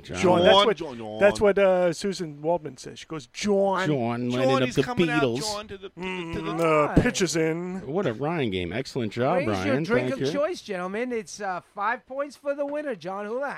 Hey, John. Because you stole it. Cheers. Never keep me down. nice Cheers, job, big John. ears. I feel pretty good. should. Ever since I talked to Coach Dan Gable, I don't think I'm going to lose anything anymore. Now you're a man. Food tastes better. I will be challenging people on the street to many different contests. You just got to keep thinking about the future, man. Feats of strength and all sorts of things. Ryan knows I'm a pretty competitive guy. How about a Greco-Roman reach around? You got that grip. I'm the champ. What is the difference between Pete, come here. Let me wrestle you. The Houlihan grip. freestyle? Yeah. With the thumb out, it's all about the thumb, cupping the thumb. And You're right. That was. I wonder. I meant to ask him then. Do you think? But it didn't fit. Oh, we could like drop if the you in a iron, second with if the Iron Sheik ripped that off of him with the camel clutch. So you lock both your hands together and the camel clutch. First of all, is a move that if you did it in real life, you would rip the other man's head off. I think. Like if you were that big, if you were the size of the Iron Sheik, and you pull the guy's head back like that, you break his neck. The camel clutch. You don't win the match. You kill the man. Yeah, you're on manslaughter. Right there, you should know it's scripted because it's pulling someone's head back like that. That doesn't make any You're sense. putting him in a wheelchair. I put my kids in the camel clutch once in a while. I showed them the Boston Crab also. A Boston And crab. then they laugh and scream at the same time. It's hilarious. You know what that is, right? You know that move? It's the Boston Crab. Oh, with the hands, the It's arms like- behind the legs. Yeah, It's like the Bret Hart thing, but you don't cross the legs. It's like Yeah, you're bending them backwards. It's hilarious. Listen, It's great. I will, Jay says it's I a will fucking fight. big sea turtle. Boston Crab. Holy shit! Oh my God! What the fuck is that, bro? Oh my God, John! You gotta call someone. That's the guy. Jay is wrestling him, and he just put him in the Boston Crab. Oh my God, Jay! Let's Man. fucking hook that shit, and we'll be on the fucking news, man. Oh, man, we need fucking help, buddy. Jay, that is still good meat on that fucking fish. The kid. Boston Crab. Speaking steak. of the Boston Crab, I sat on my couch last night and watched Good Will Hunting. I don't think I ever watched that movie. It's kind of bad and good at the same time. I just worked for that director. Did you? Well, Last- who last directed week. that thing? Milos Forman's? No. Meatloaf. Meatloaf Foreman. Meatloaf Foreman, the Sausage King of Chicago. He's in the 731 local. It was Gus Van Sant. Name, please. Meatloaf Foreman. Meatloaf, The Sausage King of Chicago. You gotta pay your dues, son. So what happened? What were we talking about? You were cutting for Oh, the director. yeah, I watched that movie. It has some good spots. got It has some crabs. cheesy spots. Oh, I got pretty something good. for you. Did It's you all ever right. did you ever hear John Sterling reading a shopping list No. Oh my goodness. from the Yankees, the broadcaster? Can I Did play they this real make him quick? do that or something? I go don't ahead. know. I don't know what the back. Does he jazz the products? Like Yeah, it does it in his Excellent classic- eggs. Here, I'm Oh, going to play it real go. quick. See if it works. 2 hours from now, stay tuned for Tuna Can Jones and the Top Dollar Hour. For those still up. Right Okay, here on we're gonna Radio be on Now. for a while, huh? Why he's not on right after my show, who knows? For those night owls. That's just all I got. Skipping the ad? I hear tuna can. Here it goes. I think Sea Train. It's the truth. Jay, One we could dozen get some farm big money fresh for that if eggs, it's a fucking fish, buddy. Vidalia Come on. onions, extra virgin olive oil, hand churned guacamole, pimento cheese, cut russet potatoes, Every July. semi-sweet chocolate morsels, Peas grow there. asparagus, canned cream corn, Exclamation. beef tongue, balsamic vinaigrette, Release. chicken liver, veal cutlet, almond nut butter, Time out. Pause that. pickled ginger, coconut water. Do they just plug him in, like saying, is this a Yeah, professional thing? They gave him a list. No, they had him to read out. Yeah. What? But for like live for what commercials? He's on Yes Network. It's filler. Or on is it Yes for Network. a goof? No, it's filler on the Yes Network. It's got to be for a goof. Yeah. Oh, I didn't know if they plug him in later on. It's titled Cool Whip. It's called John Sterling Reads a Grocery List. Fireball. 1 dozen farm fresh eggs. Looks like the Frankensteiner. Vidalia onions. Looks like a diving bulldog. Shit. Extra virgin olive oil. Ooh, reverse hangman. Take it easy. Churned guacamole. Pimento cheese. More. Looks like we've got the diamond dust. Cut russet potatoes. Looks like the Phoenix Splash. Semi-sweet chocolate morsels. Looks like a tilt-a-whirl crossbody, sir. Asparagus. Canned cream corn. Beef tongue. Beef tongue. Who gets tongue anymore? Balsamic vinaigrette. Chicken liver. Veal cutlet. Almond nut butter. Pickled ginger. Coconut water. Nutella. Tabasco sauce. French baguettes. Can't forget dessert. Mint chocolate chip ice cream. Nutella. Wow. Nutella. This whole night has changed. Oh my God, that's incredible. I need to know the backstory Oh my behind God, Nice Jay. find, Ryan. it. That's Yankees radio announcer John Sterling. 27 rings of victory. We know a small farm in Lincolnshire, Nebraska. I know a Vidalia onion. Every July, peas. Well, that's the show. Yeah, on that note, yeah. This is a lot of shit. There's a lot of shit, you know. A gonk from outside. What's a gunk? I went to broadcasting school. Oh, there was something I wanted to do. I forgot what it was. What? We got time. Plenty of time here. Had it, baby. Listen to Live from the Barrage on Radio Nope. And I forgot what I wanted to do next. So, I don't know. What do you guys want to do? Have something there, John. You forgot to do wrestling move crap not crap with the coach. Yeah, man. We had Coach Dan Gable on for such a long time. I didn't think that, well, first of all, the music crap not crap, I don't know if that would have worked. Maybe it would have been fun. But we already had him on for an hour and 10 minutes at that point. Was it that long? And I'm sure he would have talked more. He sounded like he was into it, but I didn't want to keep him on too much longer. I know he was with his family and hanging out. walleyes. Yeah, he's banging walleyes and stripers right out of the lake. Right there, they're bouncing out there. He's frying them right up on the Love campfire. Donald Trump. Yeah. He wanted to test the red Listen, dog. he brought up the politics and I didn't, but we stayed pretty. I think he That was stayed neutral. pretty It was good. neutral. I think he was feeling us out to see where it would go. You a cop, Paul? Yeah, but every time I talk, you talk over me. That's for see the I'm bind on trying me. not to, but did you see It's the not West working. Virginia? I got a bunch of the Pinkos West in Virginia Queens. rally yesterday. No. What was up with that guy on the right of him? The guy was having an orgasm. Oh, you posted that one. Yeah. Oh my God! It's like Rudy. It looks like Rudy. Did you see it, John? I saw some picture. I didn't understand what was happening. But the guy, if you see it live, the guy is like he could be Fuck front it. row at Guns N' Roses. He's like, yes. Yeah, I mean, he's hand moves. Finally, his wife just pushes him out of the way because he's hogging the camera, and everybody's like looking at him. And then at one point, they just stop and they cut to some guy being dragged off. It's like, don't they even know the first rule of like when a guy runs on the baseball field, don't put it on camera? They just showed this guy getting carted off with the cops like tackling him. We saw somebody run out on the field naked, right? Yeah, but not on TV. Twice, Pete. we were there went for that shit. Yeah, I remember that. yeah, but then we saw this season 2 people run on the In field. the flesh, yeah, man. It Yeah, but happened right in front of. they'll never show it on TV. That was before the net by the third baseline. Now they have this net to stop people from getting killed by foul balls. I don't know. Well, one thing that bothered me about what what he came up with about this new immigration policy, right? That you have to be vetted, only taking the best of the best. Like, none of our parents would have made it in here. Well, maybe Ryan's parents, they were blue bloods. But my family's been here for over 150 years. What can you do? I can pick stones out of the fucking mud. What can you do? I'm making a sauce. You're both out of here. The parallel to charter schools is amazing because that's what charter schools do. Oh, we'll have great schools, but we'll only pick the students that we want to come to our screw schools. everybody else. We'll have a great country. We'll just pick the immigrants we want. It's Immigration Corner with Mario Asaro. Well, that's the news to me. Damn it. Sir.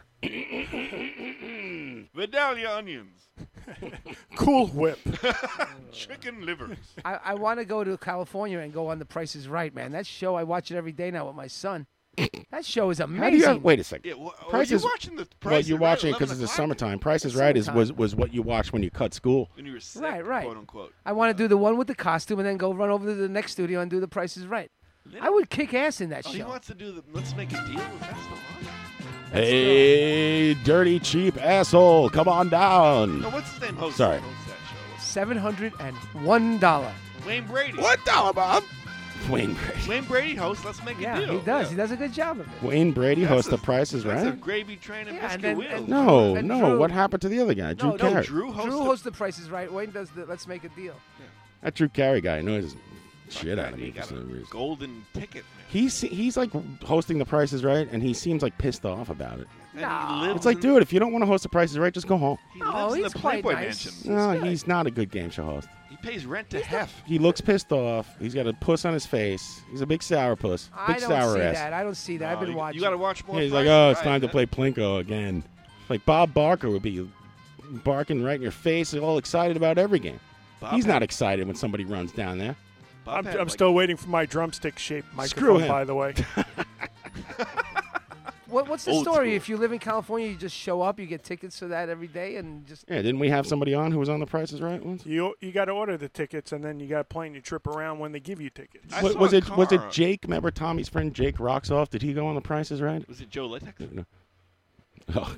I don't know the person, but a friend of a friend went on Price is Right and won everything. That was the when Joe Latex went on The Price is Right. That was the classic 6.5 hour episode. That's when Bob quit. I hear he's just about Bob had sobering up enough. right Bob's now. like, fuck it. What happened to It's Ben like- Bass, by the way? He was on Jeopardy. He was on Jeopardy. He Yeah, did. does he not listen any? I guess I he haven't doesn't heard listen. from No, Ben in a he while. doesn't. He doesn't listen. One time, he said something, and I made a joke, and he sent me a message like yelling at me about making jokes. I'm like, all right, dude. What But is he's your still my dick? friend. Oh. Jeopardy champion Ben Bass. I think he writes crossword puzzles and stuff. That's Oh, not yeah? a bad gig. He's a smart guy. Yeah. Does he make Sudoku? Yeah, he makes Sudoku. Sudoku. He makes Ken. I see words Whatever like that is. numbers. Yeah. You're listening to Live from the Barrage on Radio Nope. Our He does guest the has jumble. been Coach Dan Gable of the University of Iowa. Next week, who's on next week? The Van Van Halen Halen. tour Yeah, I man. know. Halen I guy. keep screwing up. And not, Live in the that's what I studio, wanted to Van do. Halen. John, I'd like to invite you next Wolfgang. Friday morning if you can make it. Well, you know I work on Fridays. Oh, you do? Oh, can I take your This kids? is another symptom of how you pay zero attention to my life. I work on Fridays. I thought- Where do you think I come from the show? but And you're why home- I'm complaining about being tired the whole time. You're done early. and how I have though, to aren't take you? a nap. I'm sorry, Cotton Eye Jive. Cotton Eye John. Cotton Eye John. Where have you come from? What do you do? He's working at the Mozart Fest. Every day, Mario, I complain on the air about how I have to work Fridays and come in here, and then you forget. That's true. It's crazy. Join the club. All right, what Some about friend. a Tuesday? Can we do something on a Tuesday? Sure. What? How early? Because I get home from work on Tuesday morning, like at 9 in the morning. Then I have to sleep for a little while. What do you get up like at 4? Like, Huh? What time do you wake up? Like when you knock off at like 10? You get up at 6 and you're all fucked up. Knock and off like, at 10. No, what time do you fall asleep when you get Running a home? gym. Running a gym? No, but like What shift are you talking about? if you're home at 9 and you conk out. Yes. What time do you wake up? Oh, I sleep. It depends. Everyone's in school. Isn't everything all Everyone's screwy? away at practice. All My wife's at screwy? work. Yeah, It's all screwy. Yeah, it's taking years off my life. I'm gonna die. I try to sneak At in work. and I'm cuddle gonna up die. with him, but he's changed the locks. I'm going to die changing a urinal cake. I don't change the urinal cake. If one gets stuck in the pipe, then you call me. I'm not not maintenance, man. There's Mark Malusis right now.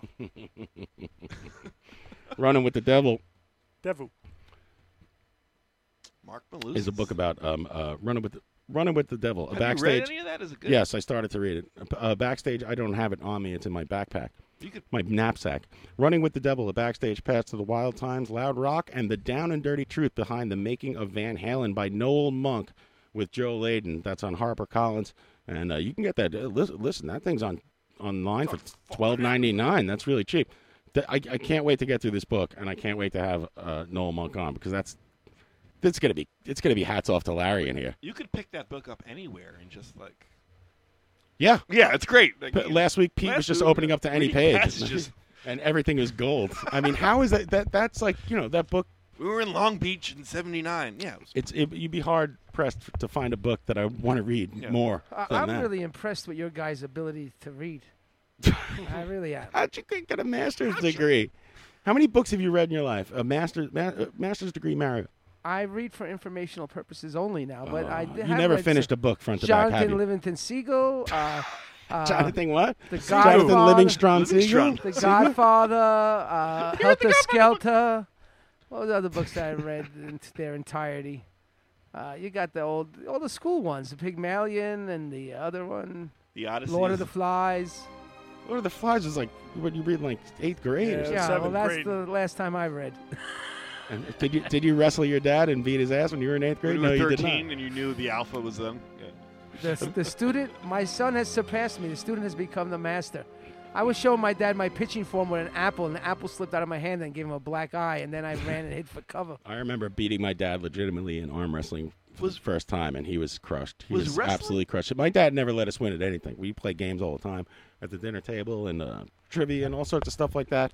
Never, ever, ever gave an inch. Never let me win. And I'm glad. I should have asked Dan about that. Coach Dan, if Mr. Gable thought that Playing Trivial Pursuit. What do you not do? letting the kids win is something he subscribed to. Carry- I have a million more questions. Do you remember a lot of wrestlers like that you went to school with? I don't think I had wrestling at Holy Cross High School.